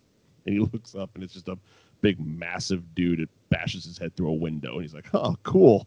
All right, great. 2 hours. Let's go to the hotel with hookers. Yeah. So that's what I thought of. But, yeah, it was also just, again, WCW production quality. I'm sure they were trying to make him look big, but they made the shot just look weird. Yeah, it looks cartoonish. Something they're not accustomed to do is just cartoonish kind of vignettes, and this came off cartoonish. Very. They were trying. I'll give them, I'll give them a C- for effort. They were trying something. So we get Luger, who's doing a promo. He's been on the hotline all night. Those were things. It's weird. It's weird he could pick up a phone for the hotline, but not 911. Yeah, weird. God, people are gonna hate us. So Luger's worried. He's not worried about the Motor City Madman. He wants Stan Hansen. Of course, story of this thing, nobody gives a shit about who they're fighting tonight. It's who they're fighting next month that they actually want to talk about. Big Cat shows up because he wants to fight everybody. He's like, hey, baby, I'm going to kick your ass. And he does. So what happens is the weirdest exit to an interview ever. Big Cat starts talking shit. Luger bows up to him. Big Cat bows up to him. Luger smacks the Big Cat and then just kind of drops his arms to his side and walks off stage. As simple as that sounds. Like a peacock. And Big Cat stood there just like the rest of us, basically looking like, what the fuck just happened? Like, what happened? He just hit him, and because, well, we all knew because what had to happen was Luger had to get off that stage, go around, and get up to the ramp so he could get into the ring and have a wrestling match. But it was just timing. Yeah, it looked very weird. But, Motor City Madman comes out. Does a match with Luger. Big Cat shows up again. We got a wild Big Cat running in again. And some suplexes and,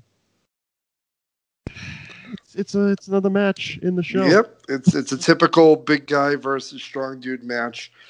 But something I found interesting in the background is in the vignette, Paul Heyman is recruiting this guy. Doesn't escort him to the ring. Yep. Doesn't stand in his corner.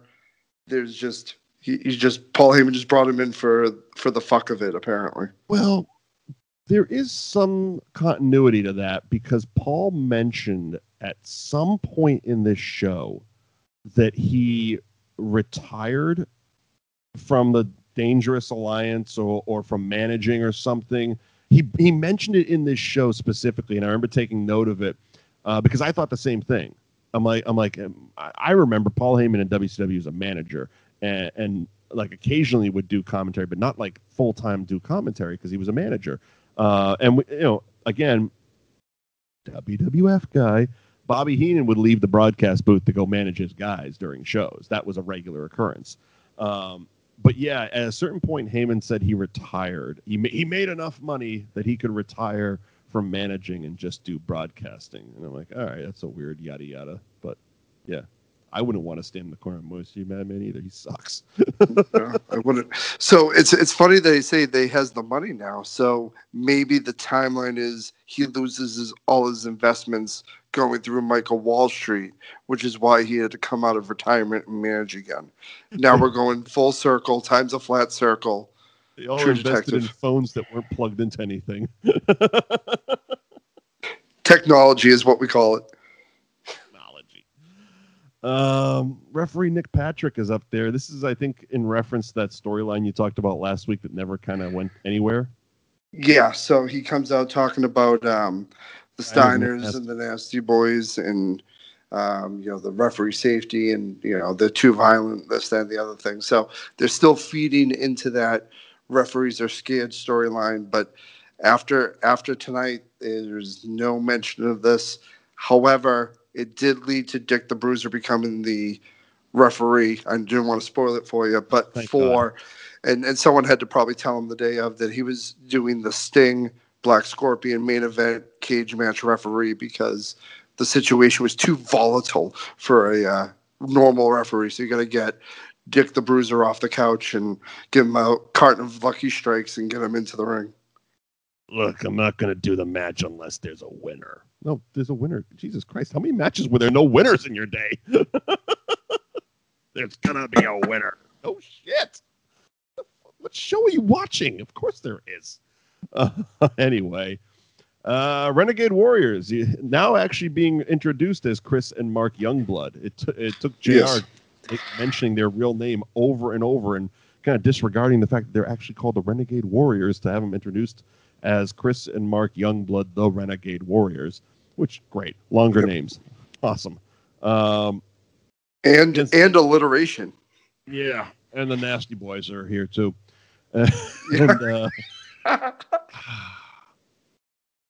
Jesus. We talked about it last week. Nasty Boys do Nasty Boy shit, and they're a really good tag team, especially in this era. Yes, absolutely. Paul is selling the shit out of the Nasty Boys. He's doing a great job on commentary with this. But the match is a match, and Steiners show up, I believe. Is that what happened? Yeah, Steiners came out, interfered. Renegade Warriors with the upset win. That's right. By disqualification. I do remember. The Steiners jumped in, and one of the Renegade Warriors kind of just got, like, he let the Nasty Boy hit him so he would fall out of the ring. The other one was kind of left standing in the middle of the ring while the two Steiners and the two Nasties start fighting, and he's kind of like, you can see him kind of doing like a, should I get into this? Should I take a punch? How the hell am I going to get out of this ring? And he literally just kind of stopped, turned around, and walked out of the fucking ring. Yeah, well, and true to his gimmick, he was doing the Native American high step around the ring as soon as it happened, because even in the most awkward situations, you must keep in kayfabe. Yeah. But Steiners and Nasties brawl for a bit. Yep. It's getting a storyline over, which I'm for. Which doesn't come to a payoff, by the way. Doesn't come to a payoff at all. This is the last appearance of the Nasty Boys. Well, they go to WWF, right? Yep. Yeah, this is becoming a common theme. We talked about it in our first show with Mean Mark. I don't know. It's like it's like someone booking this shit doesn't know when their contracts are up. Nope. Holy. Listen, it's part of my black magic. Yeah, it's your black. He's too concerned with black magic and hiring 18 magicians to play one character. He's losing every storyline under the sun. Speaking of which, there's a video package. Vader's back. Kind of. Is he? Yep. Vader returns, and here's a big video package of him beating the shit out of the Z-Man. And I'm just going to spoil the rest of the show. Vader never shows up. And you told me, you asked me that when I watched it. I finished the show, and you sent me the picture of Vader. I'm like, oh, shit, yeah, he never showed up. I did go and Google, and I found nothing. Like, he just, like, I don't know if it was if they weren't supposed to run that video package. Because it's not like there was a match that was canceled. It's not like it got edited out of the show. It just, nothing happened. Well, the worst part about it is JR led into the video package talking about Vader. So leads into the video package about Vader. And I never saw the show until I watched it for the first time. So this is a show I missed for whatever reason when I was a kid. But I was like, okay, cool. I'm going to see Vader, and they just did not talk about it, bring it up. It's kind of like walking in on your parents banging. You just, you don't want to talk about it. The video package, we saw it, but we're not going to talk about it. I said, no, Gabriel, let the boy watch. I just rewatched the first season of Eastbound and Down today. I gotta watch that again. That's tremendous. And I love the fact it actually, shockingly, I did not pick up on it the first time I watched that. The fact that Will Ferrell is doing Ric Flair. Yes. Is Ric Flair.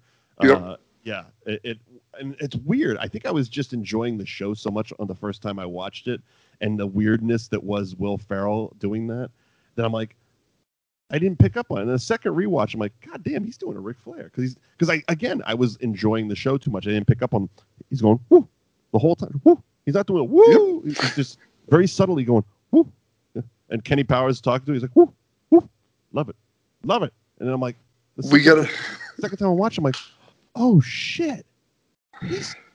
And then I Google it, and it's like, it was basically Ric Flair's relationship with John Rocker, and how Ric Flair owned like car dealerships in I think Atlanta or North Carolina or something like that, down south, and that whole thing. And I'm like, this added a whole other awesome layer to this story. It's wonderful, and that character is just delightful. Anywho, I want to look through Ric Flair's old promos and see if he has one talking about the plums. My plums. Woo! Turn a bluish hue. I took it to the farmer's market. See what they sell for. My son Gabriel walked in. I was making deep, passionate love to my wife Melinda, and I said, "No, but let the boy watch. Let him watch what is happening here." My God, it's funny because there's an outtake. We're just going to do Eastbound and Down now. There's an outtake reel on YouTube you can find of that scene, and how Craig Robinson and Danny McBride Will Ferrell couldn't get two words out without both of them just busting up. And now going back, knowing how hard it was, all I do during that scene now is stare at Craig Robinson's mouth, and you can see him literally like wiggling the corners of his mouth to not smile, and he's obviously biting the shit out of his tongue. It is priceless. Definitely.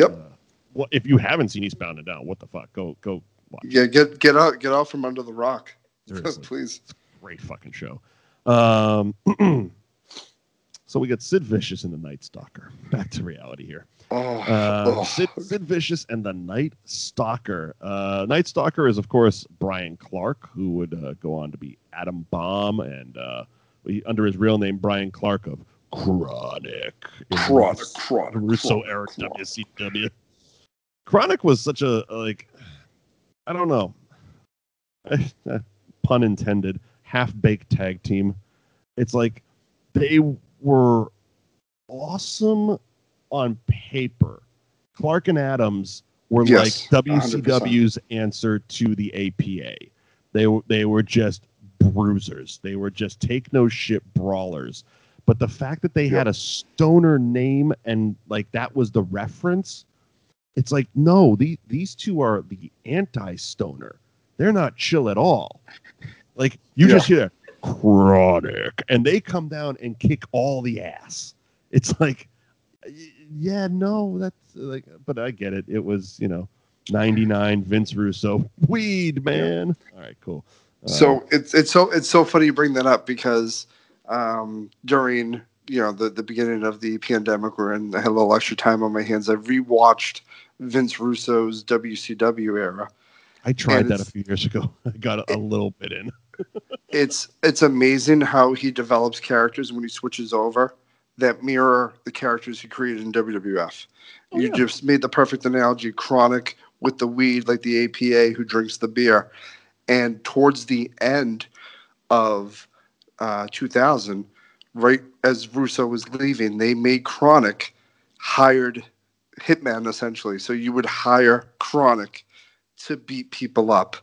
I don't know where they got that idea from, though. I don't know. that have a little wooden door in the backstage too. It's a chronic. Chronic.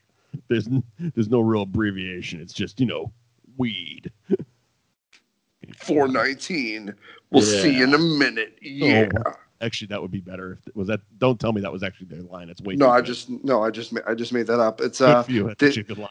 Thank you. No, I think it's something about you're going to see high times or some fucking like Point Break, Keanu Reeves fucking bullshit line. Yeah. Yours was actually better. That was a good one. 419. I'll see you in a minute. That would have been like if they were stoners, it would be funny. But no. Anyway, Night Stalker has a big plastic axe that he got at Party City. I don't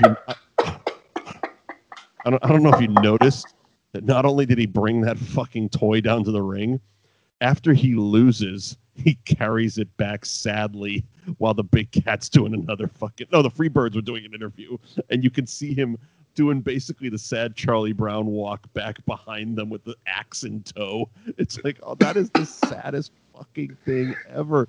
They made him carry that stupid axe with him. They made him carry it like a bindle, like the mouse from American Tail, because he was fucking packing his shit and he was out like right after this happened. It's bad. And Sid even hit him with the axe too, and he still had to carry that bitch back. It's like, man, state of your fucking company, man. Well, have a production guy. Not only did he hit him with the axe. Does Ric Flair have to carry his robe back at the end of a match? No. Really? You're making this guy carry his Party City axe back? That shit sucks. But he had another accessory, not just the axe. He had a Big Cat watching his back in this match. Oh, the Big Cat loves it. Big Cat is one of the best parts of the show. Like in a show that's really bad. He is the show. He really is. Clash of Champions 13. Big Cat's Thanksgiving. Awesome. Fucking Big Cat. But yeah, Sid's very shouty and really doesn't care about Brian Clark here. Sid wants to wrestle somebody else, just like everybody wants to wrestle somebody else. And Big Cat wants to wrestle anybody as long as it gets some TV time, and he deserves it. He's a shining light in this fucking show. Anyway. Good to see the Horseman had Sid's back while he's getting his ass kicked. Good to see the Horseman ran out there. I thought the same damn thing. The Horsemen stink in this too. It's like one of their own is getting their ass whipped.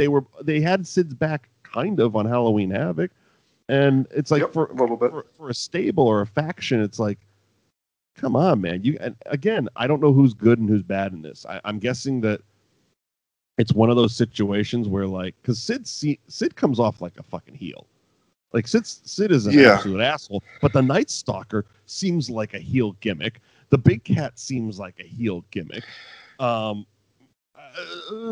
the Horsemen are heels. I don't know what's happening. Well, this is the Bizarro time. What are the rules? I don't know. What are the rules? So here's the interesting thing. So now is the time where they're kind of doing the whole Horseman's a face thing because Doom and that feud and all that. Sid is over as hell when he comes out. Right. So, but two heels are beating up a face, and his face friends don't make the save. Oh, they're busy.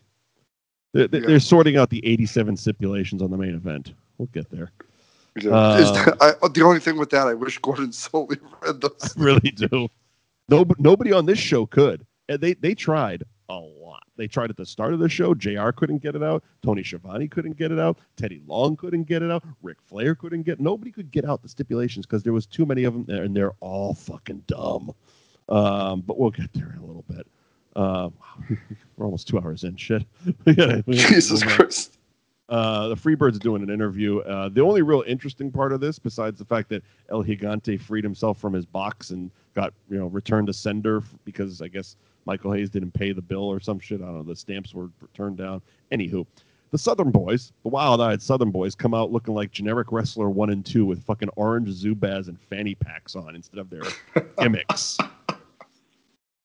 It's like, oh man, you couldn't just keep your fucking hat and coat on for this?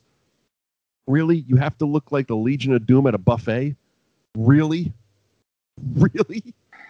The best line on this is I want to say it was Smothers. He goes, "We're gonna be on you like a duck on a June bug." What does that even mean?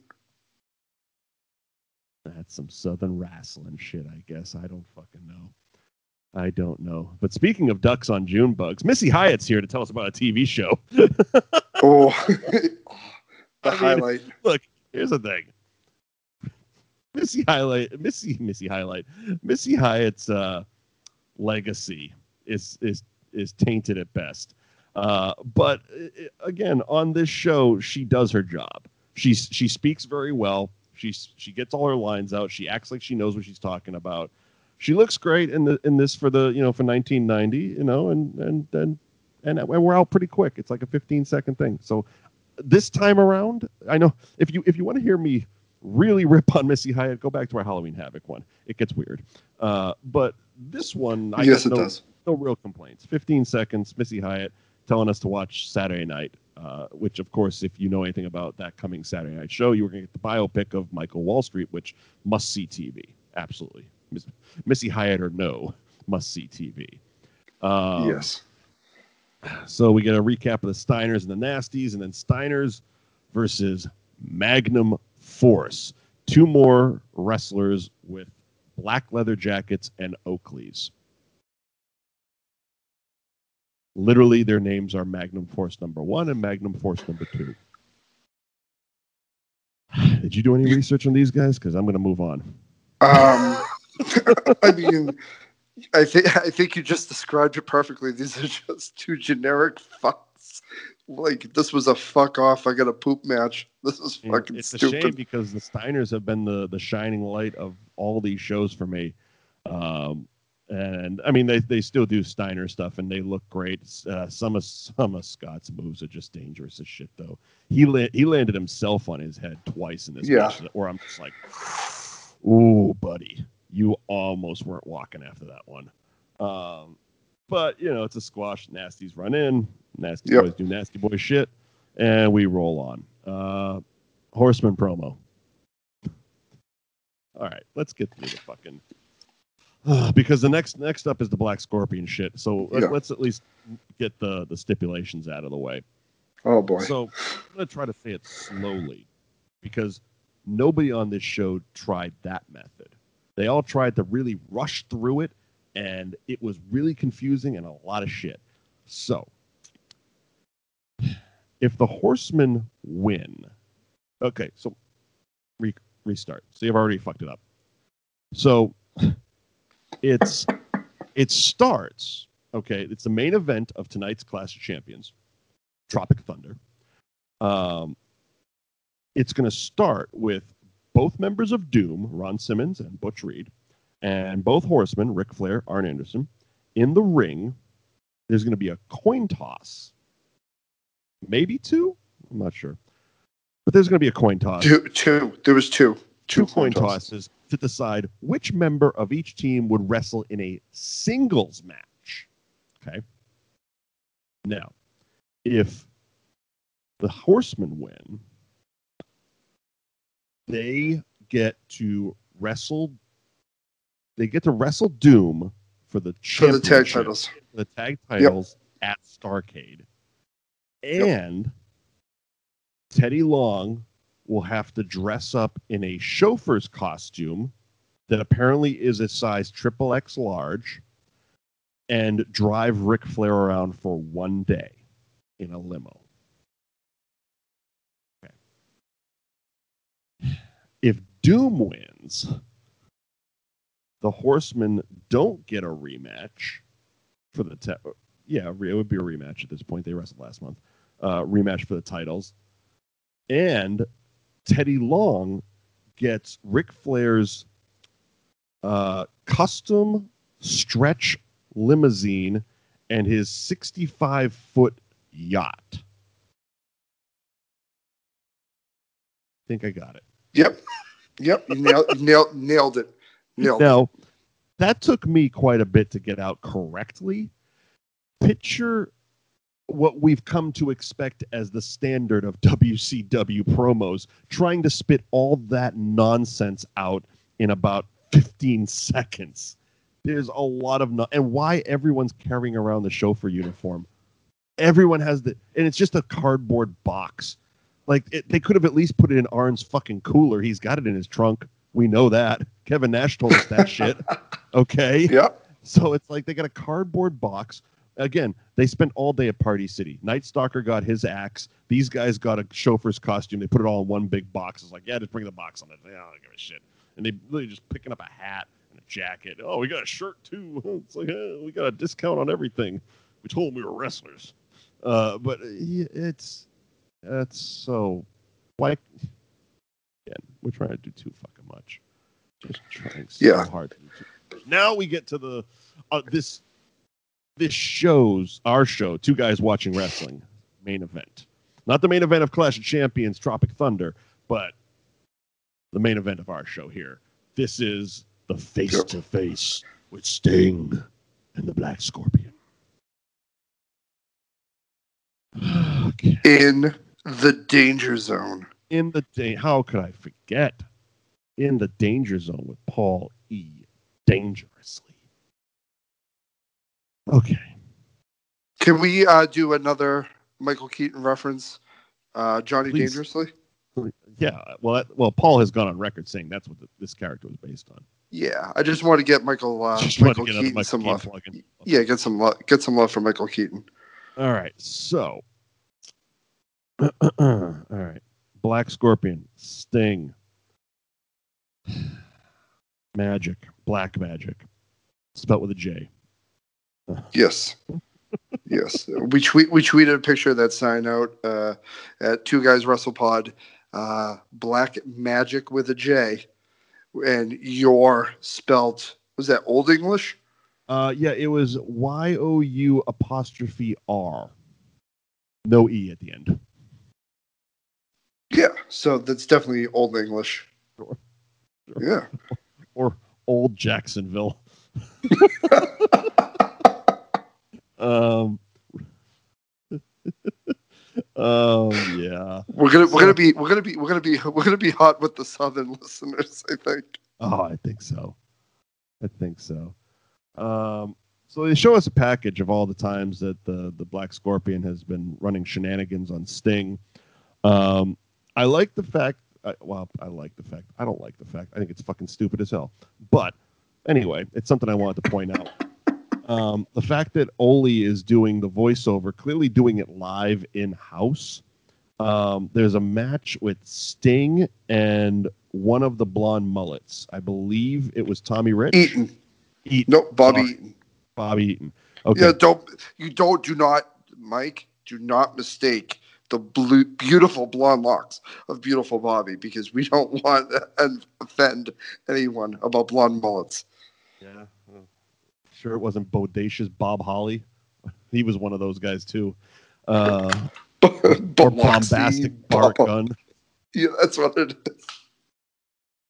Anyway, so Sting's about to pin a beautiful Bobby, and Black Scorpion's voice comes in over the PA system. Of course, everybody thinks the voice of God is speaking to them and acts accordingly. And he's literally just calling moves. Sting. Nice arm trick. He's literally calling spots in the voice over the loudspeaker. Sting, watch the roll up. What? Pay attention. He's going to attack. It's like, and then it's like, even in this, so we finally get, let's go back to Clash here live, and Black Scorpion comes out on stage, not wearing his standard just straight black luchador mask. It's actually like a gorilla's mask, like you would see. Again, they spent the day at Party City. They got a shitload of weird stuff, and including a gorilla costume from Trading Places. So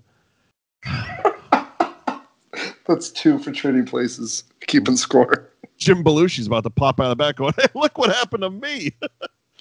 And so he's wearing a weird gorilla's mask. But what I noticed was whoever, I think it was probably that magician we talked about on the last show that was doing this, because they do actual magic show here.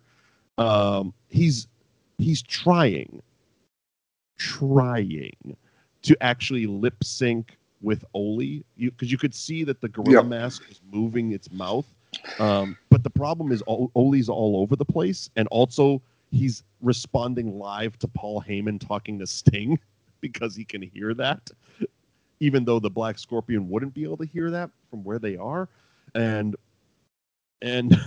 like the one I really picked out was when he's putting the boy, because he grabs a boy from the crowd. That happened. He put the boy in the cage, and you hear Paul. Nope. He does something first. The dreaded Tootsie Roll neck twirl in the. Yeah, that was actually kind of funny. Unless you're sitting on the other side of the gimmick, and then you see it didn't work.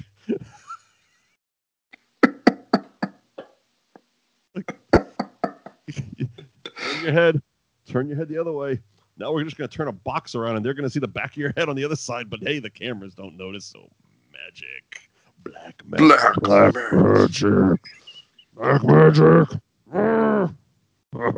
Sting. Oh, I'm getting into this. And so then he grabbed the kid and puts him in the cage. And you hear Heyman like kind of softly say to Sting, he goes, "What's he going to do with that cage?" And then you hear Ole over the loudspeaker go, "Yes, the cage, Sting." Like he's talking back to Paul Heyman. And I'm like, this shit is so off the fucking rails. So we do the smoke and mirrors gimmick, and the kid turns into a live tiger. And again, much like the last magic show we got with the Black Scorpion, the best part of this is Paul Heyman selling it, because he freaks out about Tiger first. Then Sting, for an athlete, he walks slow as shit. Again, I don't know if it was on air or off air, but wrestlers need to know how to move a little quicker, including when they're going up ladders. Just a thing. But he's moving at a ladder's pace. Let's put it that way for wrestling terms.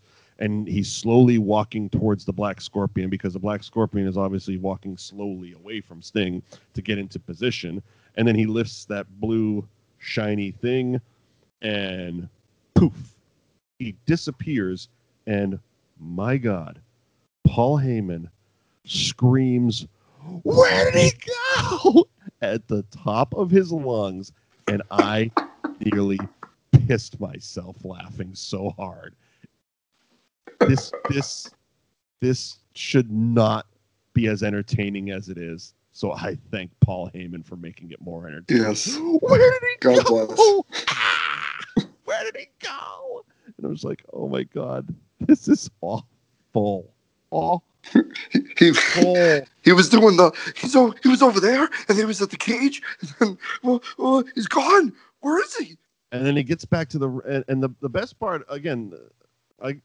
I'll sing the praises of Paul Heyman all day until I'm blue in the face. But the best part about it is the next match starts. So the Horsemen and Doom come to the ring, right? And they do their double coin toss, and it's Ric Flair versus Butch Reed. And about 2 minutes into the match, Paul Heyman hasn't said a word, and the first thing out of his mouth is, "That was a live tiger." And JR's like, yeah. I saw it. He's like, "But that was a live tiger." He's like, yeah. It's gonna be interesting at Starrcade when we see it. It's like that's why those guys are good at it. You know what I mean? Like, they took this shit gimmick and this shit story that is falling apart at the seams every single week, and just sold it, because that's what they do. It's like, we got to get this fucking thing over, because they got a match at Starrcade. We don't know what's going to happen. We don't know who's going to be under the mask. Literally, I'm not talking like storyline. Literally, that's them in the back going, I don't know who the fuck is Sting's going to wrestle next month, but we're going to have him wrestle somebody in a black fucking hood. So you got to get that shit over like it's the best goddamn thing, because Dick the Bruiser is scaring all the kids away. So we need them to watch something with Sting. And this match, though, Ric Flair versus Butch Reed was easily the only actual reason to watch Clash of Champions 13. I would not suggest watching this show, but I would suggest seeking this match out. It was a really good wrestling match from start to finish. All the shenanigans and all the false finishes and all the, the Arn Anderson jumping in and Ron Simmons getting involved and Teddy Long and all the, for the mess that the stipulations are in this match, the match delivered. Like, it didn't matter. It did not matter that Teddy Long's going to have to dress up like a chauffeur and drive Ric Flair around for a day, or that Doom was going to win his boat and car or some shit, excuse me. It was like the match from bell to bell.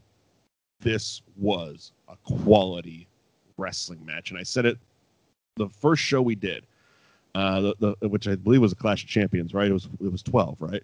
Our first. No, episode. It was Great American Bash. First Great American Bash. Yep. Was our first show, and I said it then, and it's like I'm really appreciating watching young Ric Flair do and I say young Ric Flair, but it was 1990. He had been doing it for a while at this point already. He was already a 6-time world champion at this point. But watching young Ric Flair, it's like, okay, I know I've said it many times, but it's like I'm seeing why people regard him as the greatest of all time. Because again, yep. I hate to keep repeating myself, but it is what it is. I grew up a WWF guy. And it's like when people were like, Ric Flair is the best pro wrestler, and I'm like, well, Hulk Hogan, man. And now I'm watching, I'm like, fucking Hogan couldn't wrestle. He couldn't hold Ric Flair's boots in a wrestling match. Let's be quite honest. Hogan might have or his plums. More money and might have put his plums at the farmer's market with my son Gabriel watching on the side. I said, no, boy, you keep your eyes open. Watch as I penetrate. Oh, mother.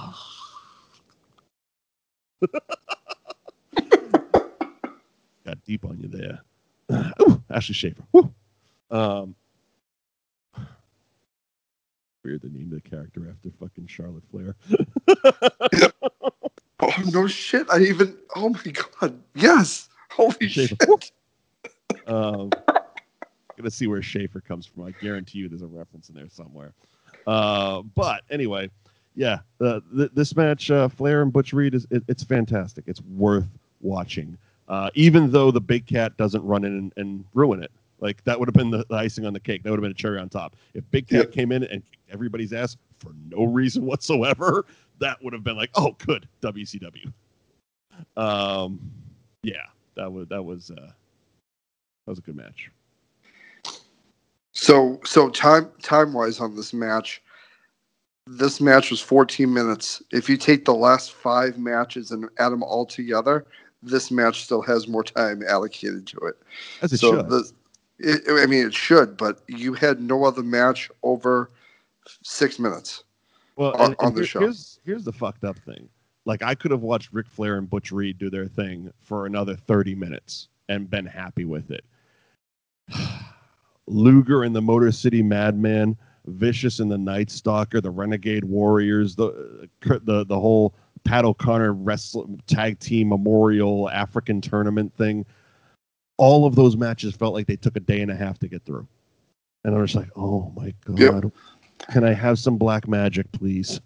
I just don't care anymore. I don't care anymore. Oh, the Big Cat's here. Okay, fine. I'm back in the show.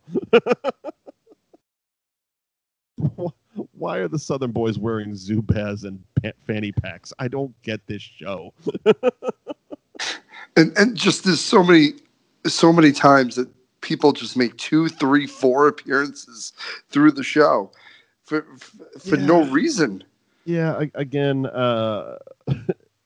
if it was a lesser guy, I probably have a problem with it. The Big Cat was funny to me, so that part of it. And then the more he kept showing up, the funnier it got to me, because I'm like, this guy isn't really in the race here. He's not in the championship thing, but he's literally putting himself in it. Like and I think I mentioned it on one of our earlier episodes, because one of the only times I really took note as a kid where WWF did something similar, where they made the champion, like they made some of the undercard guys talk about the actual champion, was Bad News Brown talking about, I believe it was like WrestleMania 5 or some such shit. And he had just lost a match, and they're interviewing him after the match. And like, tell us about your thing. And he literally was like, I don't give a damn about that match. I'm going after Savage, and I want the title. And it's like, you guys aren't in a program together. And it's like, when you watch it without context, it feels like, oh, he's going rogue. He's just trying to insert himself into this to try to, drum up some possibilities and get people talking. But it is, when you think of it as a sport, that is what should be happening. Everyone should be vying for the title. And, the Big Cat, even though he's number 9 in the tag team thing, he's not even in the top 10 of the singles. So he's trying to crack that top 10. He's trying to take over the Z-Man spot, or maybe Terry Taylor's spot, or Bobby Eaton's spot. He's going after them. And of course, he's the Big Cat. He's wow, Big Cat, man. It was dumb. It was funny and dumb. Yeah, it was definitely a shining light on a pile of dog shit of a 2-hour show. Clash of Champions 13. It was funny and dumb. What are we doing next week, Rich? So next week is the series finale of the Black Scorpion storyline. We have made it to Starrcade 90 Collision Course. So we get to see Dick the Bruiser. Nice. He'll be there. Mosey on in. He'll be there, and there will be a winner in a match he doesn't know about between Sting and the Black Scorpion for WCW, NWA, ABC World Heavyweight Championship. Okay, so and I just went to the Starrcade 1990 Wikipedia page.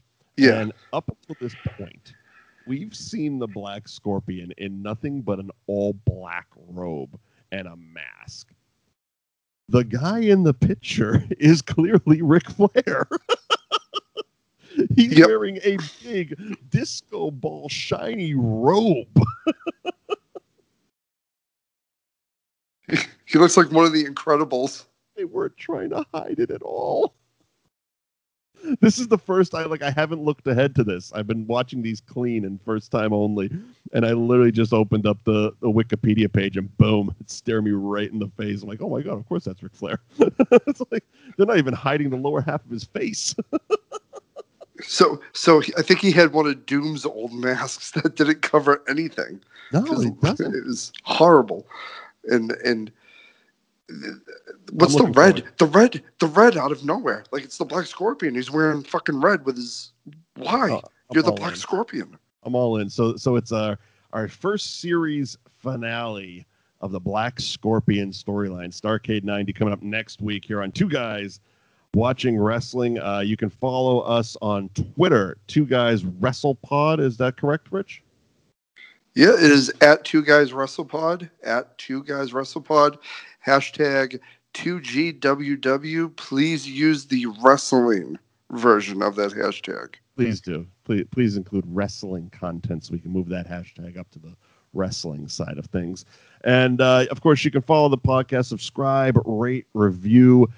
We are on pretty much every podcasting app at this point. I believe Spotify is the only holdout, and I'm trying to get us on within the week. So even by the time you listen to this, it might be on Spotify as well. But all the major ones, Google, Apple.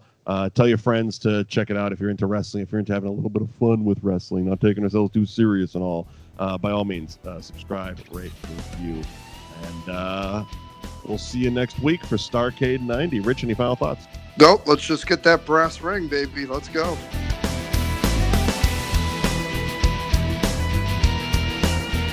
Total Wine & More is a wonderland to explore. Thousands of wines and spirits, unexpected pairings, and great gifts. Low prices and helpful guides make the holidays magical at Total Wine & More. Drink responsibly. Be 21. Ace is the place with the helpful hardware, folks. This Thanksgiving, think outside the oven and get Thanks Grilling with Ace. Get a new grill and choose from top brands like Traeger, Weber, and Big Green Egg to add even more flavor to your Thanksgiving turkey, side dishes, and desserts. Plus, right now, get free assembly and delivery on all grills and accessories $3.99 and up. For the best help on the best grills, stop by your local Ace and get Thanks Grilling. Ace Rewards members only through December 24th. See participating stores for scheduling or exclusions.